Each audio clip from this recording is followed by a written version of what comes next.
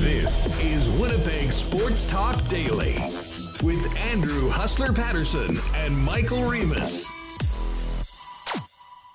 Hey, what's going on, everybody, and welcome to Winnipeg Sports Talk Daily. Andrew Hustler Patterson along with Michael Remus on another snow day. Not as bad as we thought, though, here in Winnipeg, getting through these couple days. Many people at home. If you are a normal podcast listener joining us on YouTube today, great to have you with us. And, of course, while you're here, make sure to hit that red subscribe button. And when you can, join us at 1 o'clock daily here on Winnipeg Sports Talk. And you can always check out the YouTube performances, if you want to call them that, later on as well. And, of course, shout out to everybody listening to Winnipeg Sports Talk on the pod as well. It was going to be a fun show today. Sort of a pseudo Thursday/Friday show because tomorrow is Good Friday. We will be taking the day off, and Michael has big plans. We'll talk about that in a moment. But today, Brandon Rewucki is going to come by, who often joins us to talk Jets. And I definitely want to get into the Blue Jays from last night as well. And the buffet is going to be a huge spread because Ken Weeb's coming up a little later on in the program as well. And for those of you that maybe haven't joined us on Fridays, you're going to get a little taste of Friday today because it's the last show of the week, which means a Winnipeg Sports Talk marble race with our friends at Canadian Club. We've got got a hoodie for our winner and some other great prizes. So join us at the end of the program live on YouTube for your chance to win with everybody else at Winnipeg Sports Talk. Shout out to everyone that's already with us in the chat. Hope you are well. Hang it in there. Let's get Michael Remus in here. But first, a big thanks to all the sponsors that make this program possible. Wallace & Wallace, F Apparel, Vita Health Fresh Market, Culligan Water, Manitoba Battery, Royal Sports, Breezy Bend Golf and Country Club, Not Auto Corp, Little Brown Jug, Princess Auto, Boston Pizza, the Nick and Nicky DQ Group, Canadian Club, Whiskey, and of course, our betting partners over at Coolbet Canada and our friends at Aikens Lake Wilderness Lodge who are getting ready for a fantastic summer. Remo, get in here. How you doing? How'd you make it through the last 24? Yeah, I think if this was January, this would just be a regular day. The fact that it's April, long weekend coming up, perfect. Snow day. Although I think in the city, it's a lot better. I think if you're outside the city, it's been rough with wind and a lot more snow, but feels like a regular day. I went to Costco. Have you shoveled yet? How much shoveling have you done? I shoveled like a little. Well, I actually went to go to Costco. I got stuck in my back lane. I had to shovel my car out. Then I shoveled my walkway to the car. I went to Costco yesterday. You went to Costco yesterday. Is this the most key move to go when everyone else is hunkering down? I'm surprised. Well, I guess I'm not. Shouldn't be surprised that they were open. Man, the main roads were fine. I drove down Kenaston. It was fine. So I went to Costco. Yesterday was the day to go. There was no one there. I could have got all the milk I wanted. Were they still doing samples? Could you just sit there tons? Did they really?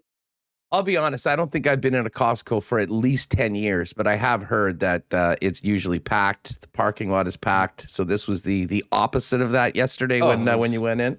Best experience at Costco since they limited the number of people that could go in back in March 2020. And, they could only let so many people in. And you'd finally get in and have the whole store to yourself. So I had a great time. Yesterday was the day to go, not the day before with all those lines.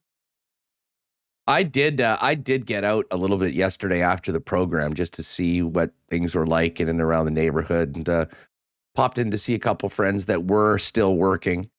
And yeah, I mean, I think, listen, we just got lucky when it comes down to it. I mean, especially people that are in charge with the removal of said snow, whether it's from your home or your office. It could have been way worse. I mean, I think we're going to clock in just in excess of about 25 centimeters or so, which sucks anytime, but especially in April. But I mean, just like 10, not even 10 kilometers north of the city, St. Andrews was 35 and Selkirk was 45. It'll be interesting to see some of those numbers from in and around the Morden area.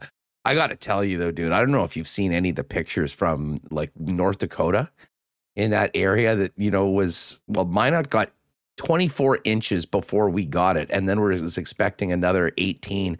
And I did see a couple of smaller towns in North Dakota where you would open up the door and it was just the imprint of the door, snow top to bottom in the entire opening for the door. So I think we should all be Probably thankful that we'll have less to deal with going forward. What is going to suck is that it's going to be cold for the next few days. But the good news is, from what I just read, thanks to the crack staff at chrisd.ca, the infrastructure folks do not believe that this is going to impact the flood forecast too much. And I think that was a major, major worry going into this. So, you know what? Shut her down for the rest of the day, or actually it'll be interesting to see whether people are out and about later on. I mean, it's not nice out by any stretch of the imagination, but it's not like everything is impassable, especially in the city. So anyways, getting into a long weekend. Hopefully people will still be able to do their Passover and Easter plans. And we've got some hockey to get back to as the Jets get into this Florida road trip, Remo, with games in town against the Panthers and the Lightning before taking on the Rangers and the Carolina Hurricanes. And we kind of know where the Jets are right now, and their situation is a long shot at best. But this is still going to be interesting to see them go up against some of these top teams. And of course, Captain Blake Wheeler back in the mix today, spoke to the media, and he will play tomorrow. But Mark Scheifele not on the trip and will not play in any of these 4 games, according to Coach Dave Lowry. Yeah, our daily look at the Money Puck playoff odds, the Jets have gone down from 0.5% to 0.4% chance. So tough one, when you don't play, other teams, play, it's tough. But we did get some good news. And yeah, I think we're gonna have to look at these games this weekend. Definitely measuring stick games for sure, no doubt about it. Florida. Oh yeah, are we getting the Tampa. litmus tests back out for this? That's all we have here in these last. We want to look ahead to next year, see how they stack up against teams. You hear Dave Lowry talk. What's so good about Florida? Well, they roll all 4 lines, and they can all score. Even their third line with rookie Lundell, he's been pretty good. And I think that's one thing for the Jets. They haven't been rolling 4 lines. The 4th line was an afterthought. They might get like 4 minutes. But there was some good news, as you said. Blake Wheeler, he practiced on the line with Connor Dubois and Wheeler, and Connor and Dubois. He is Wheeler. And so he's good to go. Mark Scheifele, as we had heard, not on the trip. Some other notes. Jansen Harkins skated, didn't participate in the line rushes per Mitch Clinton. He's a game time decision according to Lowry, but probably will play. And this was interesting. We talked about this one yesterday. Cole Perfetti. We saw him looking great next to Pierre-Luc Dubois in a suit. Go to yesterday's show. We put up the picture.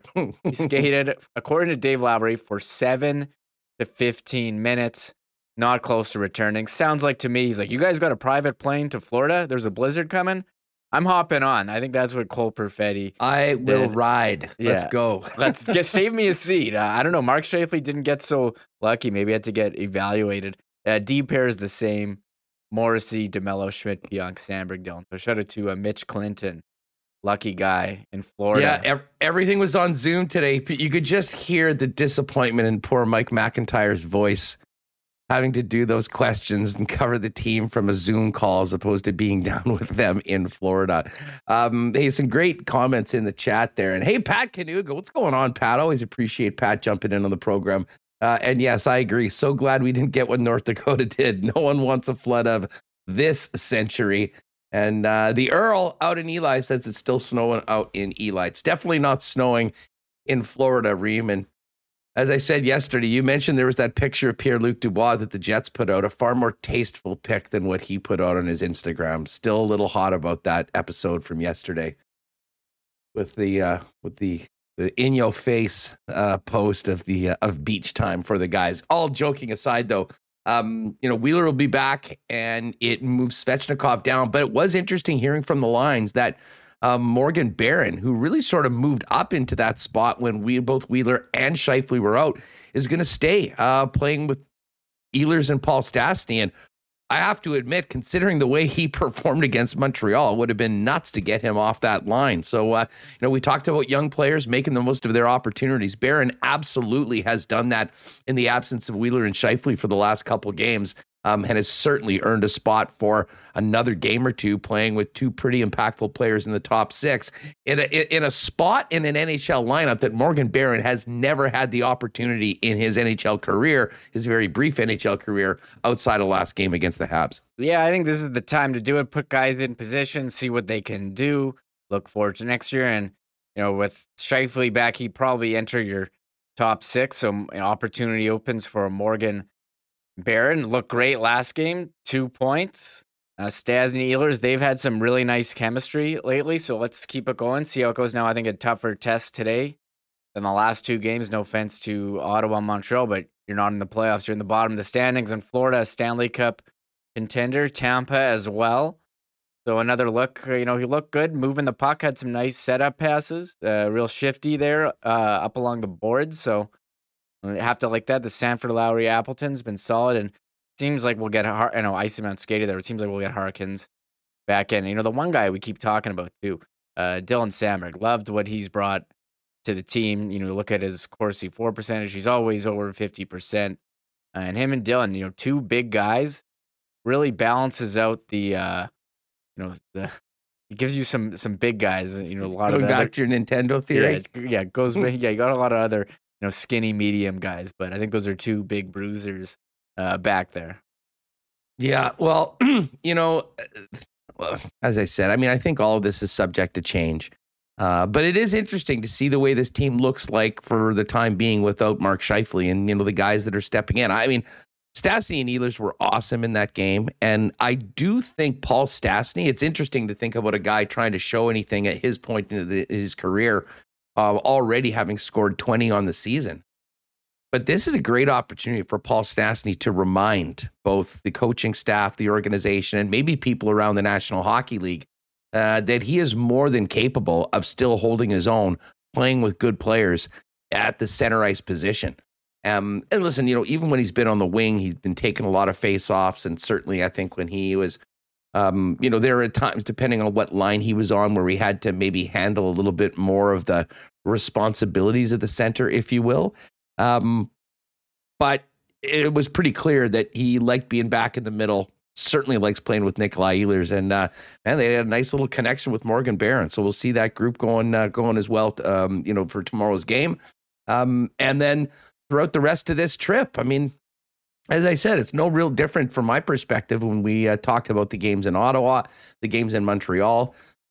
This is a time for them to, as much as they're happy to be out of the blizzard and down in South Florida and probably thinking about the off season at times, it's time to finish strong and, for the individual players to make a statement to the organization about how they are committed to what they're supposed to be doing and, hopefully get some results too. Although I think the results at the end, wins and losses, especially when you talk about these teams that are coming up and playing against, probably not that important in the big picture, but certainly from Dave Lowry's perspective, to continue to build on the last sort of 5 periods on the road, I think very important, especially for some of these young guys that we mentioned coming into the show. Yeah, Paul Stastny really taking advantage of his opportunity here.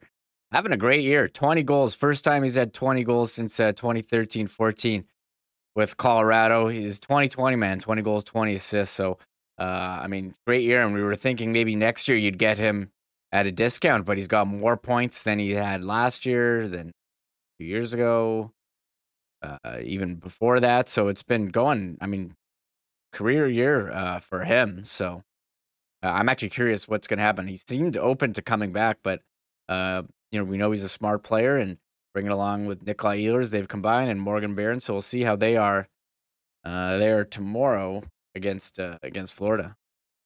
Well, and, the future for Stastny is interesting.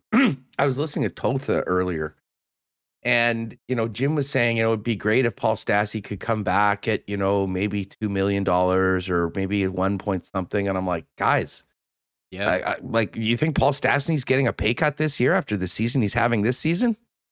I don't think so. And I have no idea why he would.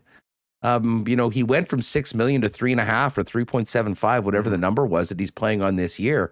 And that has been money well spent for the Winnipeg Jets. And we talked about, what Stastny can do for this team, both on the ice and in the dressing room.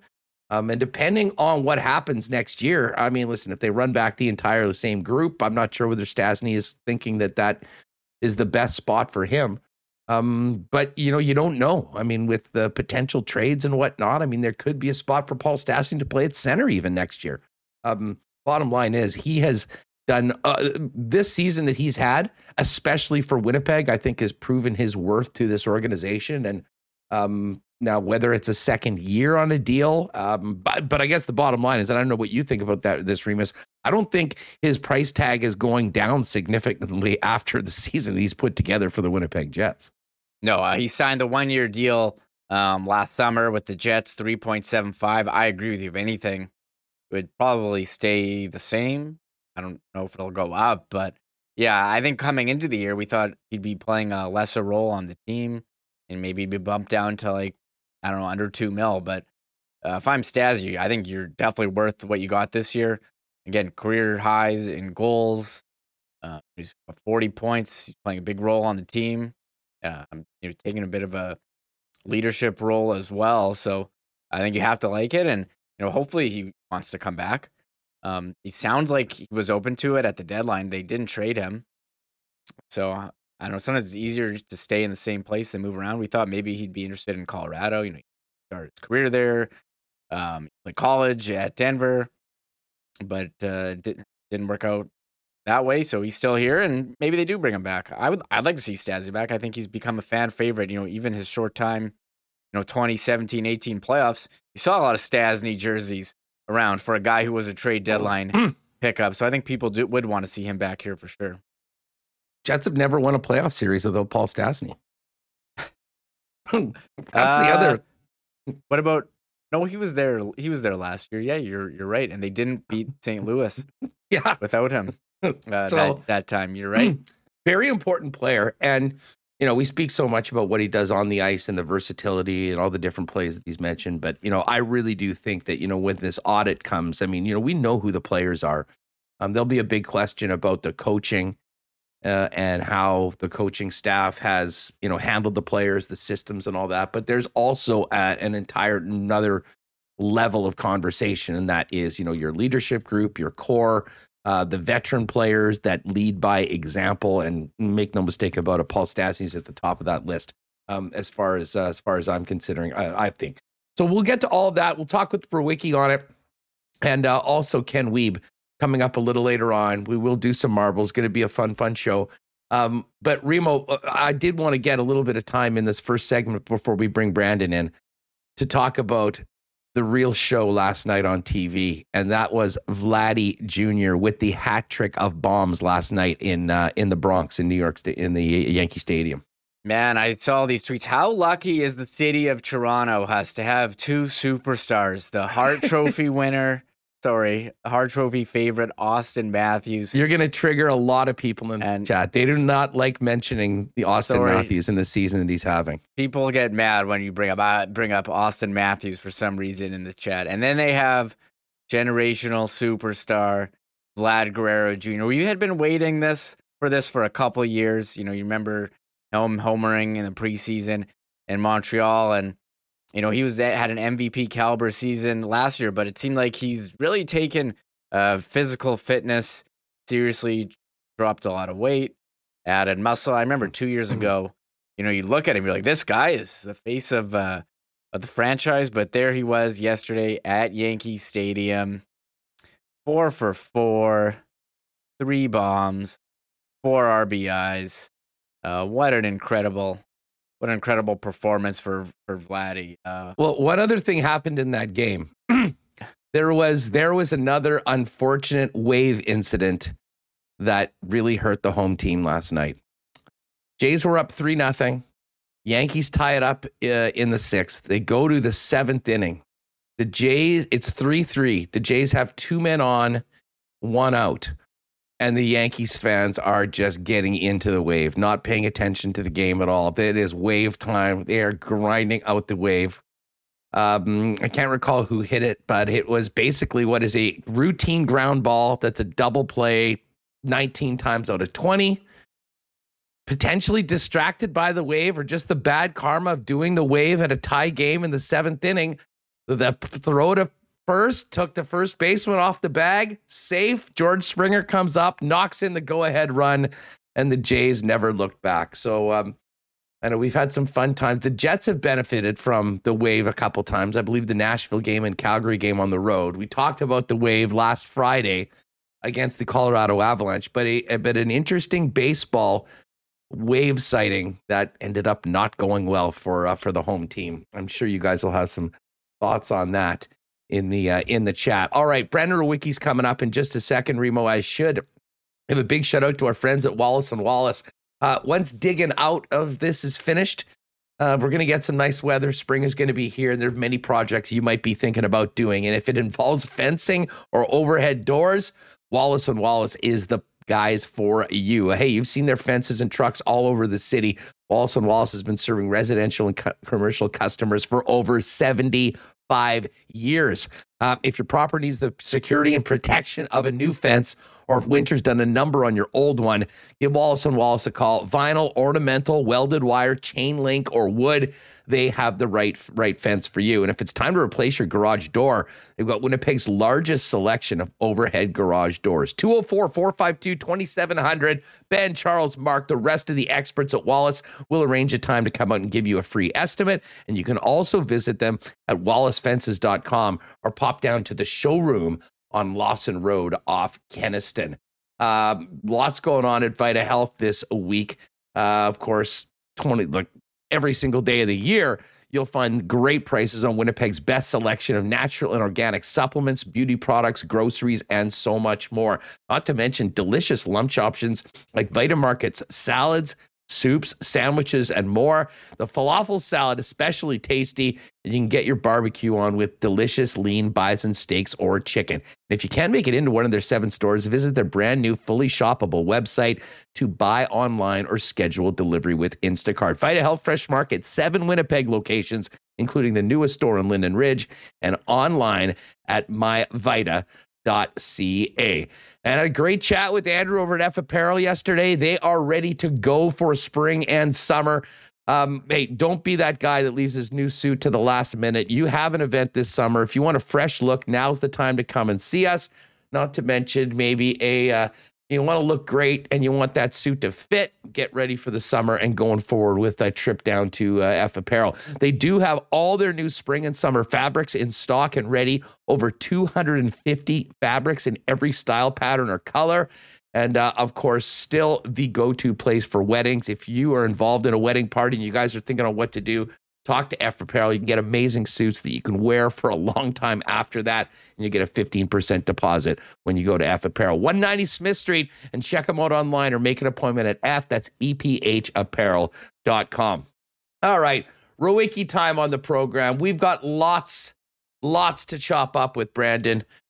First things first, how did you and your young family handle the blizzard over the last few days?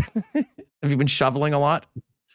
Well, I threw up my back a little bit before the blizzard got started, so that was on purpose. Timing. Is this a scam? I wish. Your wife's, you're pulling the John Reyes, and your wife's doing all the shoveling. Look, everyone, my wife loves getting outside and doing that. No, that's just my body breaking down. 33 going on 73, so that was fun. But right before I came on, a little chilly. I was able to get the furnace going back again, but I wanted to kind of get my mind and I just wanted to change the vibes. I was feeling kind of down, so I just popped in PGA 2K and played 18 out there in Hawaii. So I'm feeling pretty good now. I'm in a better state of mind. I love the fact that now, are you on do you did it on a computer? Are you on a PS4 or a Xbox? Damn, I wish I had. I might have to get a PlayStation just to go head to head with you. Remus and I are going to make some get on it on the computer as well. But I love that game so much. I think I might have to have each system, so whoever wants to play, I can hit it on any side. Hey, listen, before we get to the Jets, how about the Vladdy show last night? Man, I love me some Vladdy. Oh! And it's funny too, because I have this like internal struggle. I played baseball growing up, loved baseball. I hate watching baseball now. I think the sport has taken an absolute nosedive into it's not a fun game to watch anymore.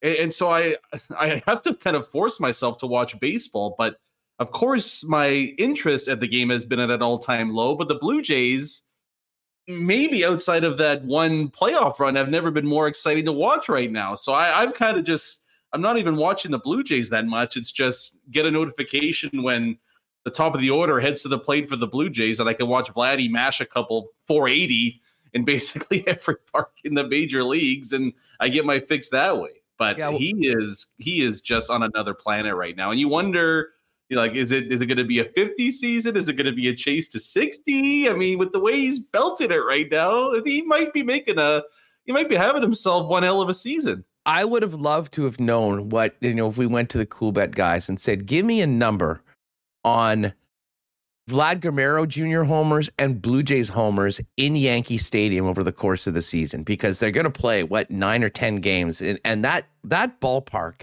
it reminds me of when the Goldeyes started and they were playing in Winnipeg Stadium, and like left field was like 240 or whatever. Obviously it's not quite that, but I mean, there are so many balls that go out at Yankee Stadium that wouldn't otherwise. Now, that being said, Vladdy wasn't needing, although the first one was very tight. They had to go back and review it. No doubters on those others. And I mean, he's got a swing and the ability to get his bat on balls that simply nobody else can. I mean, some of the slow-mo replays of the way he was able to get around on 98 miles an hour and pull it into the field was something else. But I'll tell you what, nice to see Berrios get back with a much better start, although, he did have that one rough inning that led to him leaving. But overall, very exciting time for the Blue Jays. Very different point in the season for the Winnipeg Jets, although maybe they came in with similar sort of Blue Jays type aspirations. We know that isn't the case, but what a weird week for the guys. And Brandon, as someone that has a young family that is married, can you imagine coming back from that road trip, getting in at 2 or 3 in the morning or whatever it was, with all this hype about this massive storm that's coming, and then telling your better half, honey, there's gas in the generator. We're leaving early. I'm on my way to Florida this afternoon. Like, the most interesting thing about this hockey team right now was those conversations that we'll never get to hear, and what the guys had to go through before they got out of Dodge 2 days early.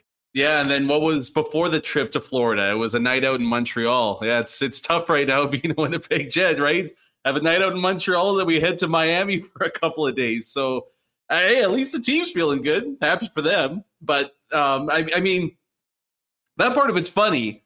What is, I guess, actually enjoyable for Jets fans is that you get a couple of youngsters coming up with some big time performances, right? I mean, it was welcome to Morgan Barron's world the other night in Montreal, and then Dylan Sandberg's having himself just a hell of a stretch here since coming back from injury. He was the guy that was getting better and better. I guess it would have been like a month or 2 months ago when he was playing, gets the injury. That sucked. But it really looks like he's just stepped right back into the lineup, and he's like, yeah, I'm going to continue the upwards trajectory here, because he hasn't looked rusty at all. And yeah, I mean, even if you're a Ville Heinola supporter, it's pretty tough to make a case that Dylan Sandberg hasn't wrestled away the pole position when it comes to, Jets defenders, the prospects and guys that are kind of staking a claim for a no doubt about it NHL job next season. He's been so tremendously good. Well, and what was funny? I mean, I looked and I would have said that I was surprised that he and Brendan Dillon didn't play more in the game against Montreal with how good they were. And I can't remember who it was we were speaking with. I think it might have been Murat yesterday. I mean, another big credit to Dylan Sandberg is how good Brendan Dillon has looked playing with him during the time they've been together. And let's face it, Dillon's been paired with Neil Pionk for a good portion of this season. We've talked about the struggles that Pionk has had. I mean, he seemed to calm everything down, and that was a pairing that I think Dave Lowry could really rely on. Now, they didn't quite have the minutes of those other two, and I guess Dillon on the PK had a couple minutes more than Dylan Sandberg, but you want to talk about coming into the lineup and making a case, not only that you belong and should stay in the lineup, but even on a period-to-period basis, worthy of maybe a few more shifts out there. That to me is exactly what Dylan Sandberg has done. And I couldn't agree with you more, Brandon. I mean, if we're talking about looking at the defensemen that are poised to, make impacts next year, I mean, I realize that we don't have a ton of NHL experience to talk about, but from when Dylan Sandberg is in, if you didn't know that he was a rookie playing in his first few games and just said, look at these guys, who's the inexperienced player that hasn't been there, I don't think Dylan Sandberg would be even one of your first couple choices. No, and it's not just a case either of putting a guy in the lineup because he's big. right? Like he can pass the puck. He's got some pretty decent skill, and he skates well. Both that's what both him and Morgan Barron have. That they're kind of in the same mold that you almost don't realize how big they are because they move so well.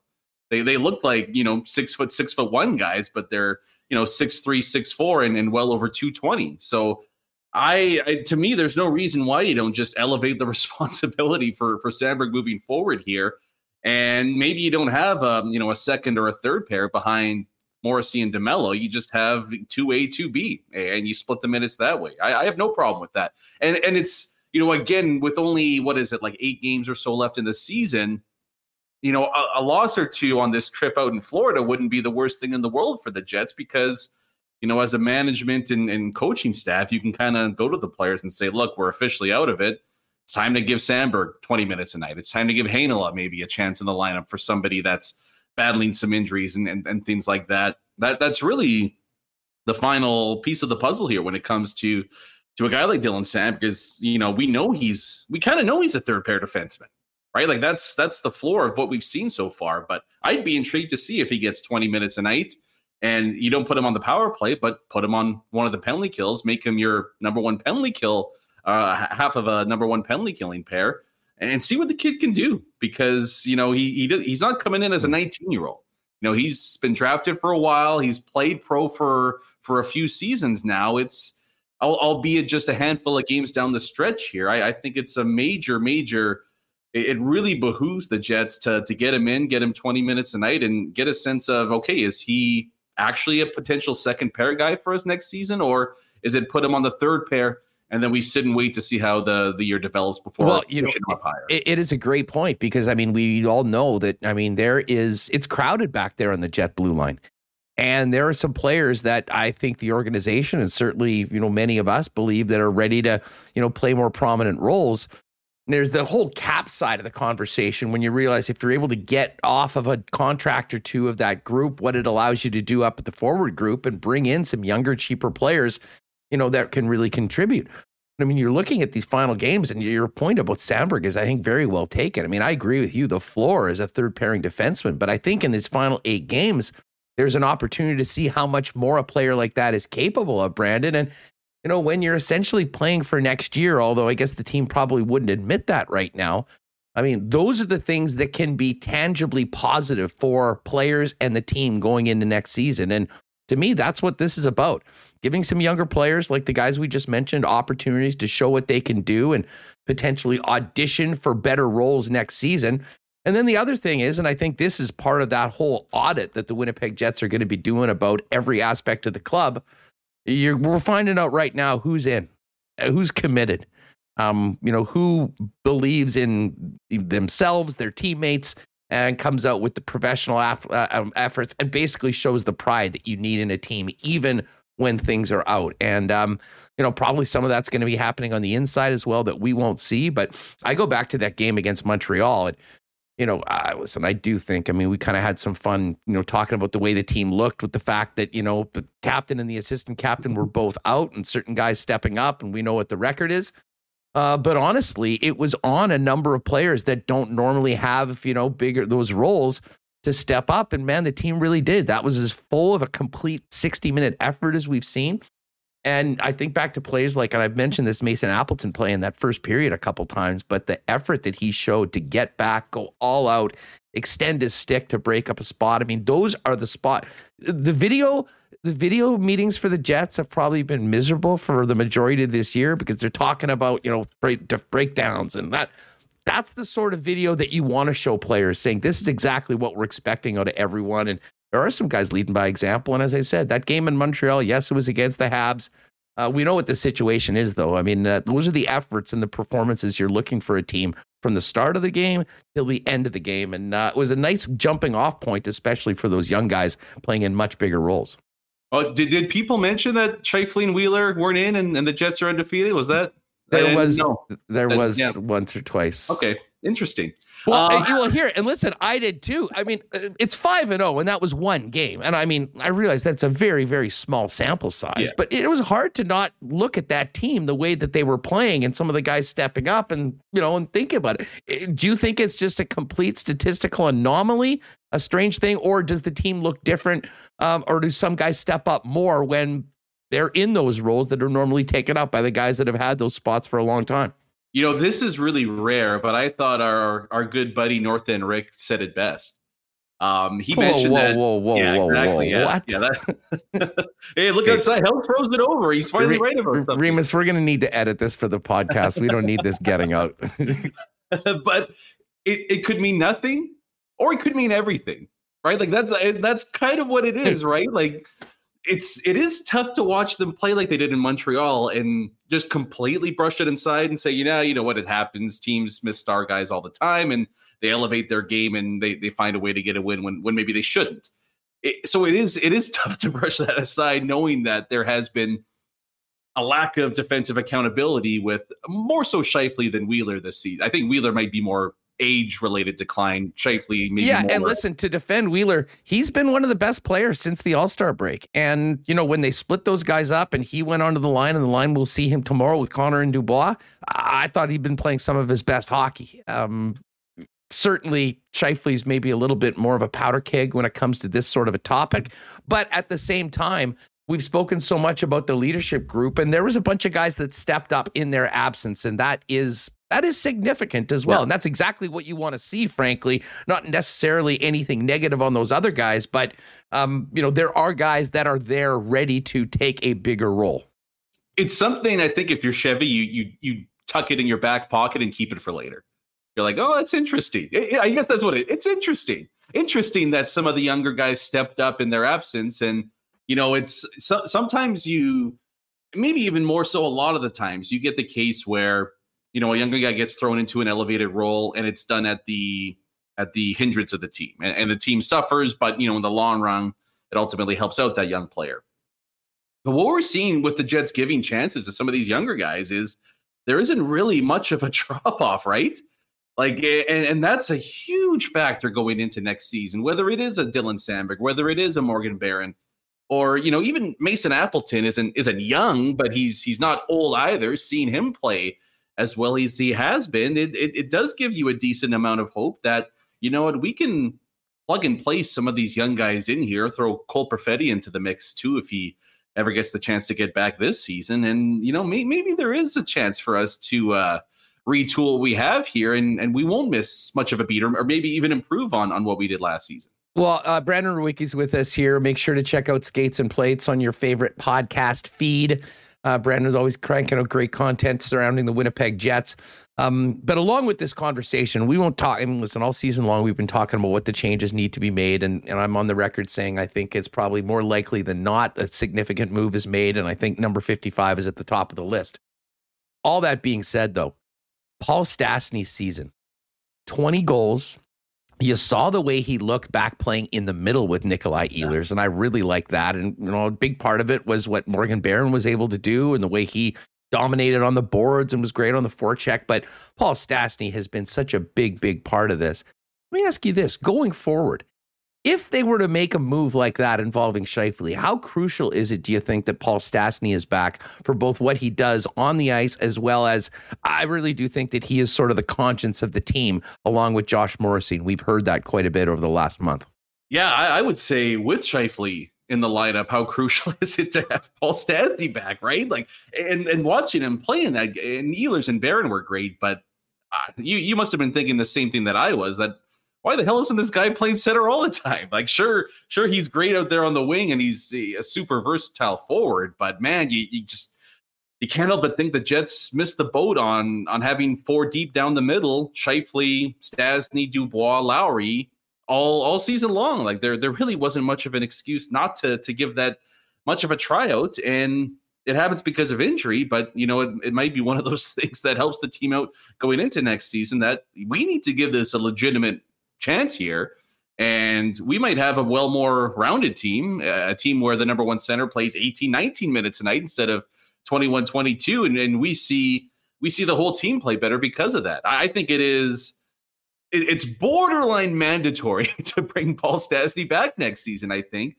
And I don't think the ticket's going to be all that crazy. It might be a 1 year maybe the same deal he just had him on. Well, Remus and I talked about that earlier today. Like, if we're thinking about, let's say he comes back, he said, I'm good with 1-year deals. I don't, I'm not going to grind for a second year. I'm not sure what my future is. But by the way, I just scored 20 for the first time, in 8 years. I've done everything that you've asked from me, everything else. I mean, I don't think he takes another pay cut this year. Do you? I mean, it's pretty hard to lean on that. I mean, maybe if you're projecting a drop off or something like that. I mean, if I'm him or his agent, I'm not talking about that. I'm talking about the season that he just had.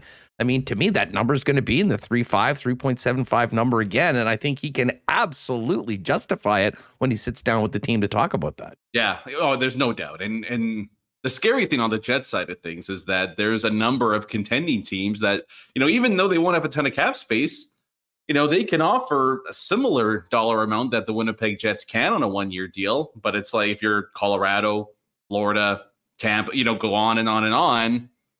That's going to be a bit of a tough sell for the Jets to keep him in the fold if a bunch of those teams do come calling, which I have to imagine a bunch of those teams do. So that's where you kind of lean on the fact that, maybe you like it here in the city. If Wheeler's back, you like it here with one of your best buds.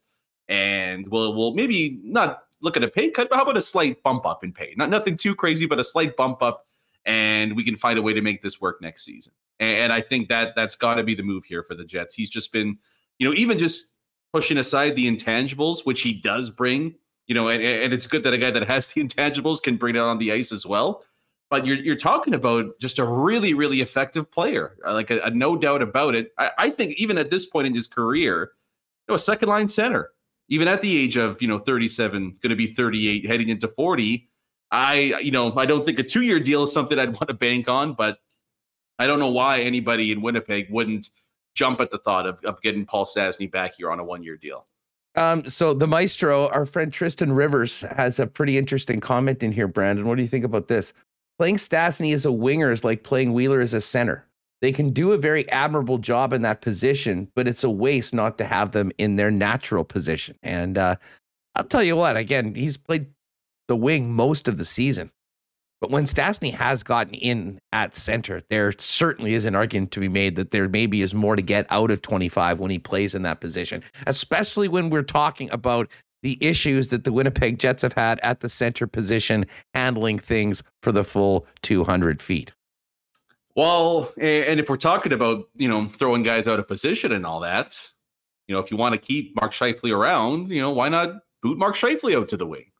Listen, do you think how many times do you think Dave Lowry seriously considered that this year? I would bet it would be many. And I don't know how easy that would be or what the personalities are involved, because there's a lot that goes into asking a player of that stature on the club to make a move like that. And there's obviously reasons for it. I mean, that's not the plan right away, but I couldn't help but think that, I bet Dave Lowry's been thinking about this every couple weeks, like since he took the job over at times, based on what happens on the ice. Yeah, how could you not? But here's the thing: it's if you're the head coach or the manager or whatever position, this isn't an asking thing. Do you think Daryl Sutter asked Sean Monahan, "Hey, do you want to be a fourth line center this year?" No, it was, "You're not playing well enough. Head down to the fourth line and be positive, and if you play better, we'll bring you back up." Like, there shouldn't be a discussion. I know what you're saying. Like, there is a lot of locker room politics and dynamics and things like that. But it's one of those things that shouldn't be a discussion. It just feels like there's way more here. And listen, I'm going to hang that on Paul Maurice. I mean, like, Dave Lowry kind of came in the midst, and this was the team. This was the way things were operating. And, we know who was the, who was sort of crowned, who were the guys that were always playing, that were, we had the opportunity. And, going in the position that Dave Lowry and completely blowing that would be tough. But I think we all agree that's exactly what this team needs. The tough love, and well, listen, it goes back to the word that I don't know how many times we've said about this hockey team all season long, but it's the one thing that comes up over and over again is accountability. Daryl Sutter has absolutely instilled a level of accountability that's taken the Flames from being one of the most disappointing teams in the NHL last year to a legitimate Stanley Cup contender. And I'm not sure that the previous coach or the head coach now Whether they tried, whether they didn't put the right buttons, I don't think they ever really got to that point anywhere close to what we're seeing with some of the, the teams that are truly contending for a Stanley Cup. Yeah, well, and that's on management too, right? Because I agree with that Paul Maurice deserves to shoulder a bunch of the blame. But what did you think was going to happen by replacing him with one of his assistants? Right? Like I don't think the message was going to be drastically all that different, and that falls on the guy calling the shots. So it was almost basically an organizational failure at that point. But to them, I mean, they'll tell you that they never wanted Maurice to leave.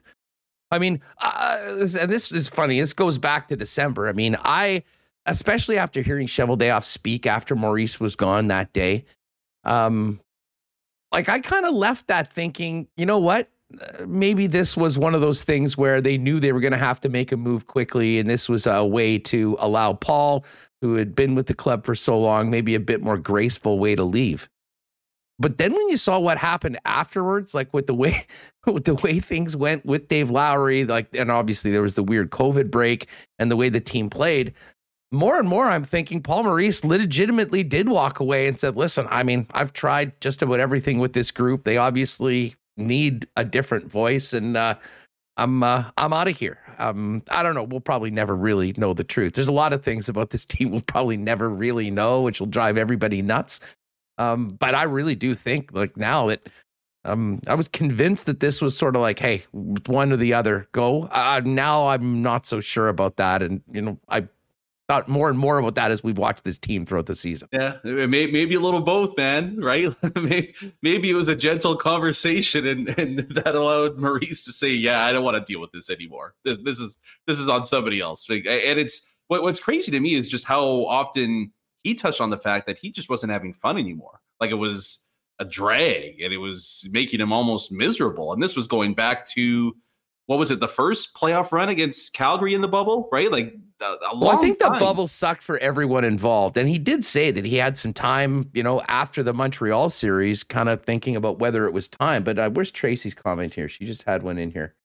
Said, are you still on that? No, Paul burnt out in the summer and they convinced him to come back. He just couldn't do it, and he knew it.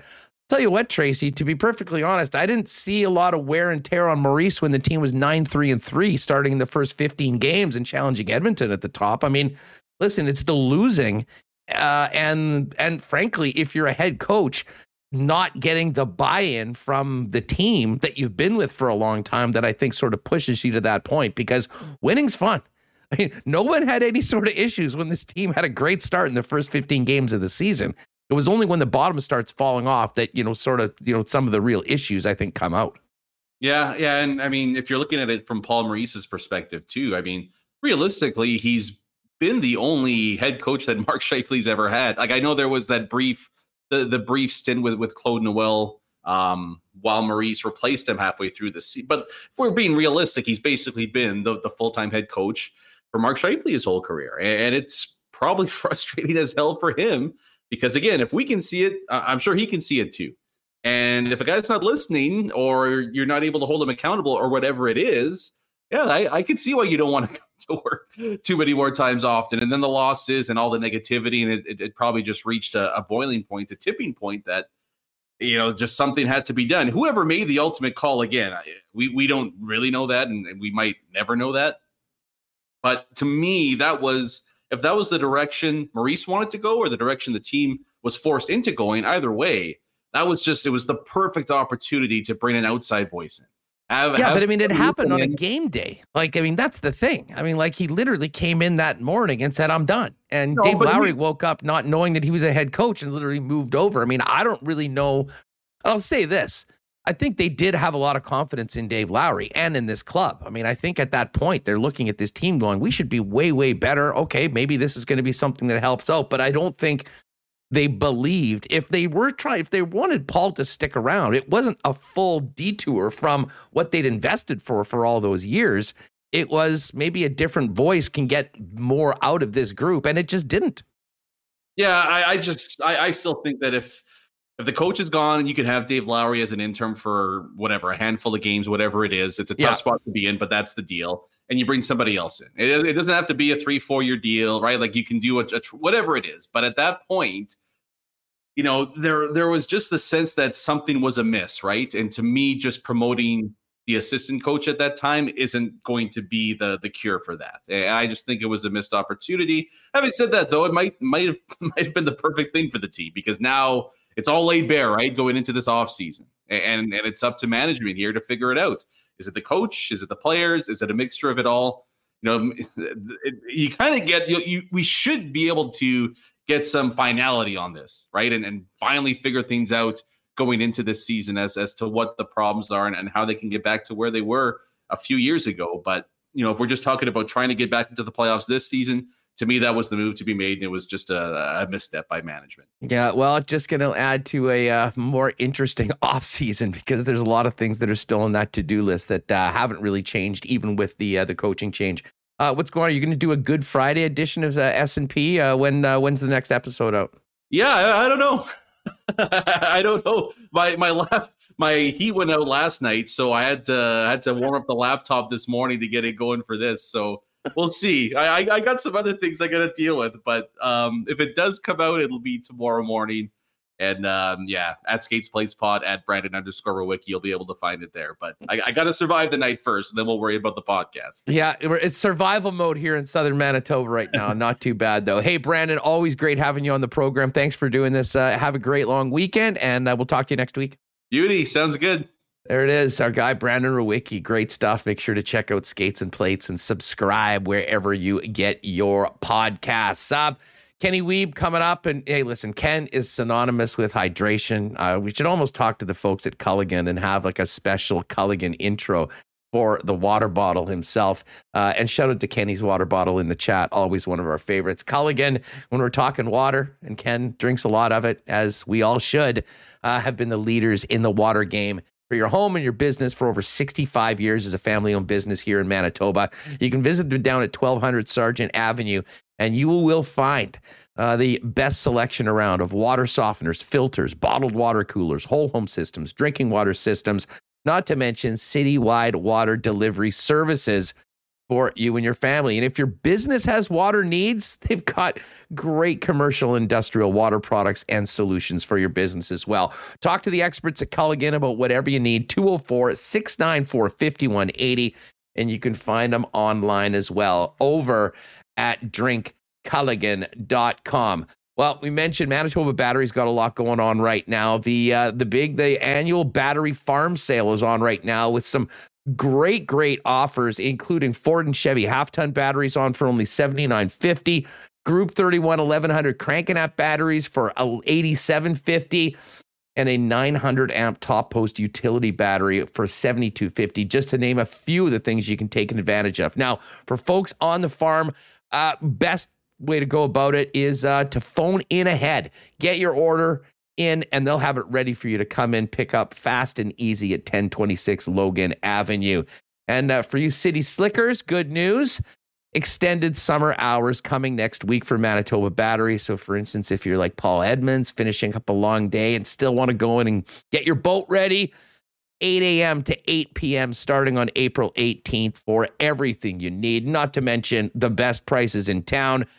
You'll always save more time and money than you would at a place like Costco or Canadian Tire. Manitoba Battery, 1026 Logan Avenue. Find out more online at manitobabattery.com.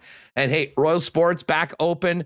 Well, they were open yesterday as well. I talked to Greg. Not a lot of people popping in, but I have a feeling there might be a run on Blue Jays gear after that monster game by Vlad Guerrero Jr. So much excitement about the Blue Jays.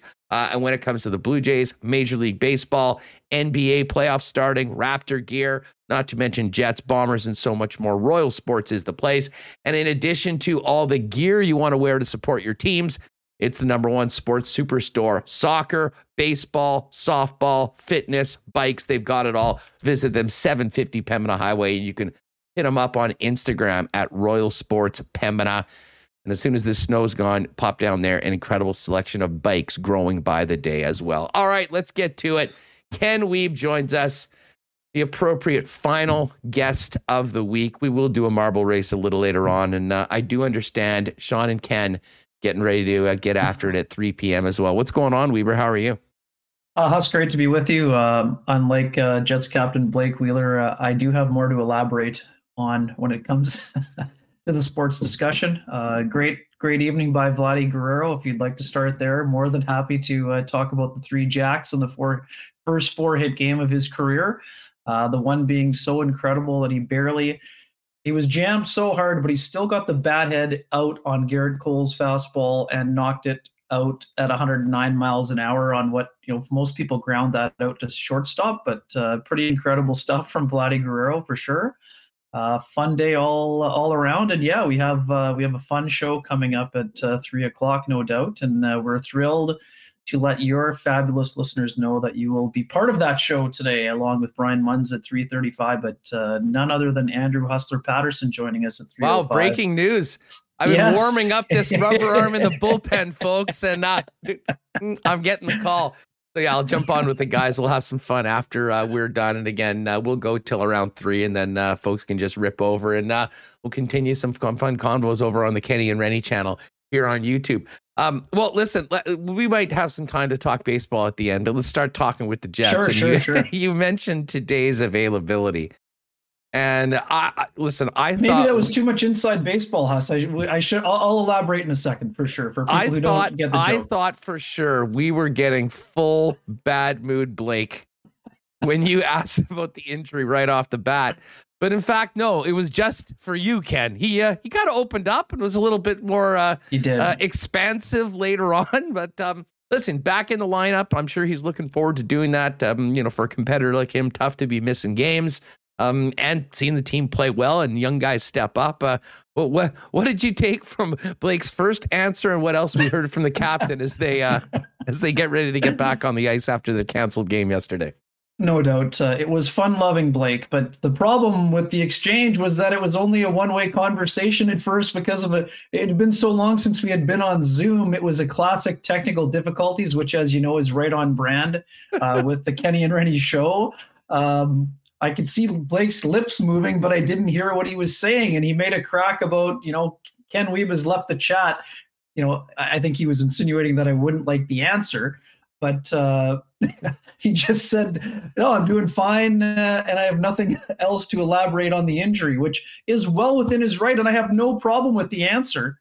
But it was just kind of it was funny because I could see him with the Cheshire grin and kind of laughing, but it was one of those things I guess you had to be. It was a lot more funny for Mitchell Clinton and company who were on scene in Sunrise. So just another classic example of you'd rather be on the road than trying to cover the team from your home office. But Blake being back is obviously big news. He'd been playing very well prior to the injury. And again, whether Blake just doesn't want to talk about it or if he wants to focus on the ice, that is definitely his prerogative, and we have no issue with that. The fact it looks like he's going to be back with Pierre-Luc Dubois and Kyle Connor, that's a good sign for the Winnipeg Jets. And obviously, we should just run down the other injury report. I'm sure you touched on it already, but Mark Scheifele not on the trip. And for folks that are reading into the day-to-day might be a good sign for Mark Scheifele, I would exercise an awful lot of caution on that one, Hustler, remembering that not too long ago, Tyler Myers was day-to-day on, I think, November 11th and never played another game that season. So, again, we'll see what happens with Mark, but Huss, I'm fairly comfortable in my pretend doctor's assessment. I'm not expecting Mark Scheifele to be back this year. If he does come back, that's great news for him, but I'm not expecting him back. I think it's probably still a separated shoulder and that he's probably not going to be back. But again, if he is back, that's great news for him and the Winnipeg Jets. But the other thing, Jansen Harkins will be a game time decision, and Cole Perfetti being on the trip, even though if it was only a 7 to 15 minute skate, the fact that he's back on the ice after suffering what we suspected was a shoulder injury from the Jamie Alexiak hit, and then the setback of some other kind that he suffered in his training, I think that's a good sign. I think a lot of people's eyes kind of lit up when the old social media channels showed Cole Perfetti walking onto the plane yesterday with Pierre-Luc Dubois. So obviously a positive development there. But I don't think that Perfetti is, he's not on the verge of coming back to play. If he does get back for a game before the year is over, great news for him there. But I don't think we'll see Cole Perfetti before, a game in September in preseason either. But I mean, you never know. I mean, that's the beauty of healing, and we'll see what happens. I'll say all this those on fronts. Perfetti, Ken. I mean, I guess, and this was just my deduction from it, but the minute he wasn't on the Moose Clear Day roster and eligible to play in the Calder Cup playoffs, I kind of figured that was pretty much it for the season. I mean, am I off on that, or did you see it the same way? No, I think there was also, I mean, we talked to Kevin Chevalier off that day, and there is an obscure kind of rule in the CBA that is meant to protect the player from being demoted while injured. Whereas in this situation, I think it kind of hurts the player because Cole would, should he be healthy enough, whether that's for game 1 of the playoffs or round 2 or 3, I think it would help him to be able to be in those games. But I think it has more to do. I mean, Kevin Chevalier touched on it briefly without really going into great detail, but it was more about the time spent on the roster and not being eligible to be sent because he was still on IR, I guess. So, but yeah, I mean, I'm not expecting him again, if Cole can get back and play. But to me, for Cole, it's all about him getting ready for next training camp. And I know a lot of folks are going to be wondering, will he play at the World Junior that's being played in the summertime? I wouldn't hold my breath on that one either. The most important thing for Cole Perfetti, after 2 kind of shortened years, one because of COVID and one because of injury, is for him to get his full training in to be ready for training camp in September, because he showed flashes of the player he can be, Huss, but he's got to be a player who is a regular, not just a regular, but probably a top 6 regular for the Winnipeg Jets starting next season. Well, let's talk about the top 6 for a minute, because of course Perfetti hasn't been around. Wheeler's been out. Mark Scheifele's been injured. And listen, I thought Svechnikov certainly made the most of his opportunity. That goal he scored, which ended up being the winner, I thought was a great play, and it had been a long time coming for him. He hadn't scored in like 20 games. But to me, that game was all about that line with Stastny moving into center, playing with Ehlers and Morgan Barron. And listen, I think a lot of credit is deserved. I think we speak more about Morgan Barron because he's the new guy and had never been in that position before and played so well. But man, we've talked a lot about Paul Stastny over the last 24 hours too, the way he has stepped up and just showed the season he's having, the versatility, and what he means to this team, both on and off the ice. Just thoughts on that line, Barron, but as well as what Paul Stastny is showing these days.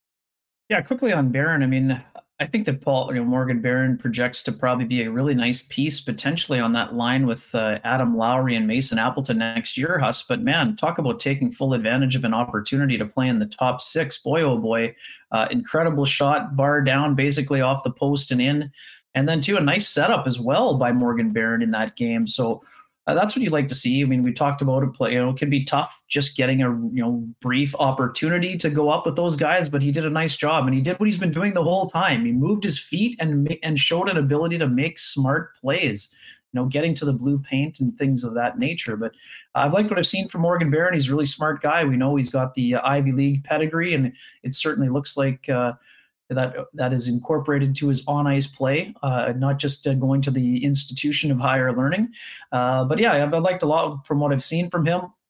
I think he's got the ability to be a real nice contributor for the Winnipeg Jets. But as you mentioned, I mean, Nikolai Ehlers has been dynamite also, Huss, since his return. He's inching closer to that mark, which I know we need 4 more. We need 4 more, Ken. Again, Remo, I told Huss this privately via text. I want you to fire that clip and have it ready for when he hits number 29. I will be looking forward to Remus finding the clip in the archives about emergency victory lap for Ken Wiebe coming on the program when Ehlers returned from things, saying, guys, have hope, he could do it. Get that ready. But yeah, I mean, Paul Stastny too, Huss. I mean, man, oh man, never mind drinking from the fountain of youth, like having to move to center at that position at 35 or 36 years old. He's been not just holding the fort there, Huss. He's been exceptional there, really solid defensively. And he's been the kind of glue guy all year long. I loved his comments the other day. I mean, we know, Dave Lowry was not interested in taking any credit. And even Nikolai Ehlers was kind of like shooting the topic to the side. But I love the fact that not only did Stastny want to openly say, oh, by the way, we got a bit of a scolding during the intermission. Not only did he say that it happened, he said that he loved it, which I loved. And many people, whether you're a member of the media, fan, or whatever else. I thought that was fantastic from Paul Stastny. And just one quick thing for the people who think that, oh, Dave, why didn't he do it sooner, or why doesn't he do it all the time? You can't yell at people all the time. That's not where we are as a society, or in hockey or whatever else. But the fact that he went to crack the whip, good on Dave Lowry and good on the team for responding. But that's not something that you can do all the time. And Dave Lowry knows it, and so does Paul Stastny. But I love the old school appreciation. But man, Huss, for me, we talked about this, I think, briefly a week or two ago. I mean, man, if you're the Jets, how do you not find, I mean, if you made the effort to keep him around because you know his value in the leadership role, and not only that, how about the production? 20 goals, 20 helpers. I mean, this is an incredible season for a 36-year-old player. He hadn't had 20 goals since 2013-14, which that's just an incredible stat for a guy who's known as a pass-first player. Man, it's just so impressive to watch. And I mean, if you're the Jets, no matter, I mean, I know you're talking about it a bit with Brandon. I mean, no matter what you decide to do at the center ice position, I mean, Paul Stastny is a guy that they're going to look at re-signing. How else could you not approach it if you're the Winnipeg Jets? He's just been fantastic all season long, and he's really shown his value during the stretch run after the deadline when, some people wondered if they might go in the tank and kind of fall right out of it. Well, I mean, and let's face it. I mean, we've talked about, this team and the core and the leadership group for a long time. I mean, Paul Stastny, if you didn't already know that he was the conscience of this team, I think we heard it loud and clear this year, along with Josh Morrissey, who, I mean, you're around these things. Is this a record for most consecutive games and practices to be speaking? I mean, he basically has taken over as like the Jets spokesperson here for the last little while. And I think a big part of it is that he's been honest. He's given such thoughtful answers that I think the media continue to ask Josh because they know they'll get something that they can use and that the fans will benefit from hearing. Yeah, he's such like I said, articulate, honest. He knows how to break the game down and not afraid to show emotion either, Huss. I mean, I've been working on a feature on Josh Morrissey that I'm trying to find the right time for it to run. But the only area that Josh is really not comfortable talking about is when I asked him about his own game, which I understand completely. I mean, you've got lots of great answers from his teammates, but even when uncomfortable talking about it, his answers about his skating and edge work and the opportunities, I mean, they've all been, I mean, he hit it out of the park today again. But yeah, I mean, in terms of his assessment of where the team is at, the reason why Josh is so frustrated, Huss, is because he cares so much and he's so disappointed about how things have gone for the team in terms of not being able to live up to expectations. And again, he's not there to throw people under the bus, but he doesn't want to, even though he's played great for the majority of the season and really played at an elite first pairing level, he takes no joy in personal achievement because his team has not been able to get to where he wanted them to go and where the team wanted to go. So, yeah, I mean, he's done a great job on that front, and we know it's wearing on him. Josh is a positive guy. He's worn his emotions on his sleeve quite regularly, and that frustration has been evident for all to see. So, I mean, I applaud him for, showing that side of him. But I mean, he's always been a really good talker and a guy who's, the media enjoys speaking with him because he can break down the game so well. But he also has a really good, impression of what needs to, be done in order for the Jets to get to that next level as well. Ken Wiebe with us from sportsnet.ca and Kenny and Rennie with us here on the program. Ken, as far as this road trip goes, knowing that Scheifele is not going to be with the club, do you think basically we're going to get what we saw in practice kind of rolling through for this time? I mean, Mike Eyssimont still there. I think it's great to see him stay in the lineup. He didn't get a ton of ice time in that first game. I think they know what they have in Adam Brooks. But specifically, like with a guy like Morgan Barron, we talked about how good he looked in that spot. I mean, going forward, I mean, to me, there's a few things that we can learn from this team in the final 8 games. Who cares and who gives a damn from the way they're playing? And I think that might be the most important thing of it all, but also young players, how they can do in elevated roles. Dylan Sandberg, grade A for his performance so far. Barron as well. I mean, we'd all been told that, hey, Barron's a guy that, could maybe be a 4th line center. Maybe he could be a 3rd line player. I mean, is there a possibility that he kind of shows much more and that is what they sort of lean on over the course of these games, depending on what happens this weekend in Florida? Yeah, it's interesting, Huss. I mean, he's never been a guy who put up, eye-popping numbers. So, it's to me, it's more likely that he'd end up with Adam Lowry at some point. But again, His numbers in the American League were good. No, solid, but like not crazy. Right? I mean, and that's mostly sample size because the season was shortened, I guess, right? So, I mean, he's been a productive player. Don't get me wrong. He has never been, like a Nikolai Ehlers type of point producer is what I mean. Not a guy that would scream out top six. But again, that it depends on fit, right? And then this goes back to the discussion we often have. But for me, Huss, I think he'd be a valuable guy with Lowry and Appleton because that line hasn't had an identity really until the deadline when Zach Sanford came in here. And Sanford's a big body, but he also has great hands. I mean, the play that he made the other night where he basically danced around three guys and then fed Adam Lowry for the backdoor play. I mean, that's impressive. But to me, Barron can play with skilled players because of his smarts. Like, again, it's easy to compare him to Andrew Kopp because they were traded for one another, but let's not ignore the fact that there are some similarities. I mean, he has to show over a broader course of time before we start doing direct comparisons, but he has some of the same qualities that, coaching staffs, scouting staffs would be looking for in terms of his smarts and ability to play higher up the lineup. But to me, I just think that because of his ability to skate and put the puck in the net, but, play a direct kind of style of game, you can play him in the top six if you need to, but I think it's more likely that he'll be that, identity kind of player with Lowry and Appleton. So that, to me, Huss, I mean, I wouldn't call it a problem, but we know that it was part of the issue during the first half of the year when Adam Lowry wasn't going offensively is because his line had no identity and they weren't really doing the job that he had previously been asked to do. And I mean, not pointing fingers here, but part of the reason was that Christian Vesalainen never got himself going and he spent so much time on that line. So Morgan Barron has come in immediately and shown Dave Lowry what are his strengths and what he's good at.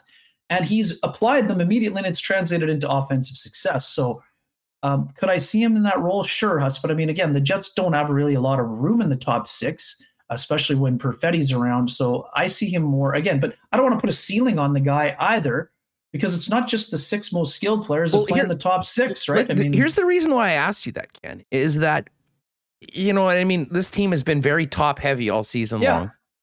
And I couldn't help but see the way Barron was working on the boards, his forechecking, his ability to win puck battles and maintain possession and then get the puck to Stastny and Ehlers as something that at times has been, a problem for the Winnipeg Jets, even when they've loaded up their lines. I mean, for instance, Mark Scheifele is 10 times more skilled, and maybe that's fair, far more talented, skilled, established than Morgan Barron. But when Morgan Barron was in on that line, while he probably doesn't have the finish and the offensive creativity of Mark Scheifele, he was doing a lot of the things that at times, you've seen go in and all of a sudden the puck's turned over and it goes the other way and it takes a long time to get the puck back. You're probably changing. And it got me thinking about two things that, I've sort of been lacking at times this year. Number one is just that the nature of energy players. Thought a lot about Brendan Gallagher and the way he's conducted himself and what he's bringing to his team night in and night out when they're at the bottom of the standings. And it got me thinking before in earlier times when Paul Maurice, when the team would be sort of a little lull, okay, boom, Lowry, Tanev going out and a real energy. And then there's also the concept of toughness, if you will. How much do you think the Jets need to improve in those areas, whether it be energy players or maybe a little bit more muscle to round out? I mean, I don't think anyone's going to doubt the skill that this Winnipeg Jets team has, but I'm thinking a lot about what this team is and how it's composed right now and how things might change. And, we're always looking, who's got the best analytics, who's doing all the things. I can't help but think there's a few things that the Jets had in the past that maybe isn't quite up to snuff this year, that if they improved in that category might make all of those other skilled players, if you will, better and more effective. Yeah, great points, Huss, for sure. And I mean, to me, I think, look no further than the Minnesota Wild. Yes, Kirill Kaprizov is the reason they've turned the engine around, Huss. That's the offensive engine. But the identity of the Wild completely changed when they got Marcus Foligno. And now at the deadline, they go and get a Nick Delorier. I think that Delorier is a guy I brought up here before. I think that Nick Delorier would be a great fit for the Winnipeg Jets, whether he's on the third line or the fourth line, a guy that kills penalties, a guy who's not afraid to throw down, get you some goals once in a while. But that's how they changed their identity. I mean, the Wild are incredibly hard to play against, but they don't play that kind of snoozing style from the Jacques Lemaire days, right? They play a physical, in-your-face kind of style. They have mobile defensemen. They have some skill, but they also wear you down. I mean, Joel Eriksson Ek has grown into a Selke candidate, but he's got two wingers. One is 6'6" and Jordan Greenway, and the other guy is Marcus Foligno, who every time you play against him, it's going to be a hard shift. So I agree. I mean, Barron's, size, and I think he has some physical nature that he's shown for sure. I don't know that he's necessarily a guy like Marcus Foligno that's going to bang you every time he's out there, but I like the blend of skill and size there, which again, I could see him playing up in the lineup, Huss, but I also think that when we're talking about balance, I think that you could, Barron, Lowry, and Appleton, you'd have three guys that could all give you 10 goals apiece or more, right? So then you are getting that secondary scoring that people are asking for, even though it's, in a little different fashion, you're not stretching the lineup out. But again, I mean, Svechnikov has had some nice, I think the one advantage Barron has over Svechnikov, and again, this is not a one versus the other, is his skating ability and his size, right? Svechnikov has been very good on the boards, and Huss, you're right. That goal that he scored the other day, the cross-ice shot, that's the skill that you and I have been discussing all year long. I've seen it way more in practice than I have in the games in terms of it translating into offense, but it's in there. So I think that Svechnikov is still a part of this team moving forward. He's been found money, and just wait. Now he's another year removed where he's healthy. I think that he can give you some impact, whether that's on the fourth line or, up the lineup. And same for Barron. You want to have guys that can move up and down the lineup. So I like what you're saying there. But in terms of roster construction, yes, I would like the Jets to add a little bit more size and, physical nature. Again, I'm not saying you got to get a fighter only, but get a guy who's big and strong and can contribute offensively. Well, it's a great point. I mean, you brought up the Minnesota Wild, and let's say that, the Jets had a few more overtime points and whatever. They're in the mix right now, and they could potentially play like a playoff series of the team the way it looks right now against the Minnesota Wild.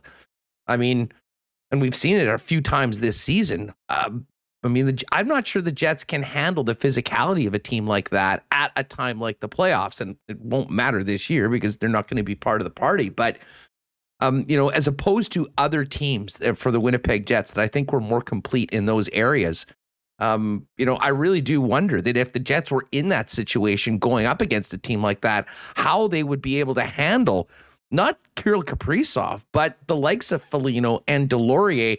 And I'm not sure they have that answer right now for a team like that in their present lineup.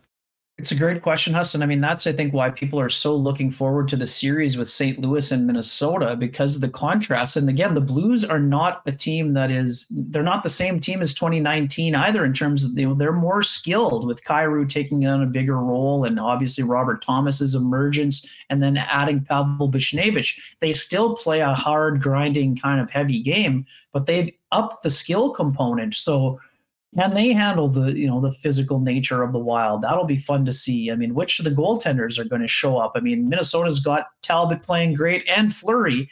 And then in St. Louis has got Binnington, but you also have Husso, who's sort of stolen the job. So you're right, Huss. I mean, if the Jets were matching up against, we're all talking about Colorado, like people are crowning them the champion, but Colorado, as great as their season has been, they're going to have a tough second round matchup, provided they can get there. Against St. Louis or Minnesota. I think 100%. Both those teams could give them trouble. Yeah, I mean, I do like Minnesota in that series. And it's funny. I mean, I think low-key, one of the most brilliant acquisitions was Marc-Andre Fleury. Not because Fleury's been amazing, but it basically immediately turned Cam Talbot into one of the top goaltenders in the year. Right. Sometimes when you get pushed, Ken, like we've seen in so many situations, you get pushed for your job. Someone else comes in, gets some playing time and plays well. It brings the best out. It doesn't always work that way. But it certainly has so far for Minnesota. And if they can get that sort of goaltending, I mean, a Minnesota-Colorado series, I know a lot of people will just, blankly look at their brackets and go, Colorado win 5. Yeah. Listen, I think that will be an absolute war. And for many of the reasons why I question how the Winnipeg Jets, as presently constructed, would do against the Minnesota Wild. Listen, the Avalanche are in another class right now of teams. But as I say, they're not running over the Minnesota's not getting run out of the building by anybody right now. And if they get goaltending, get a few saves, they're going to be in those games. And I wouldn't be surprised if we got a ton of overtime and a really lengthy series if those teams meet up.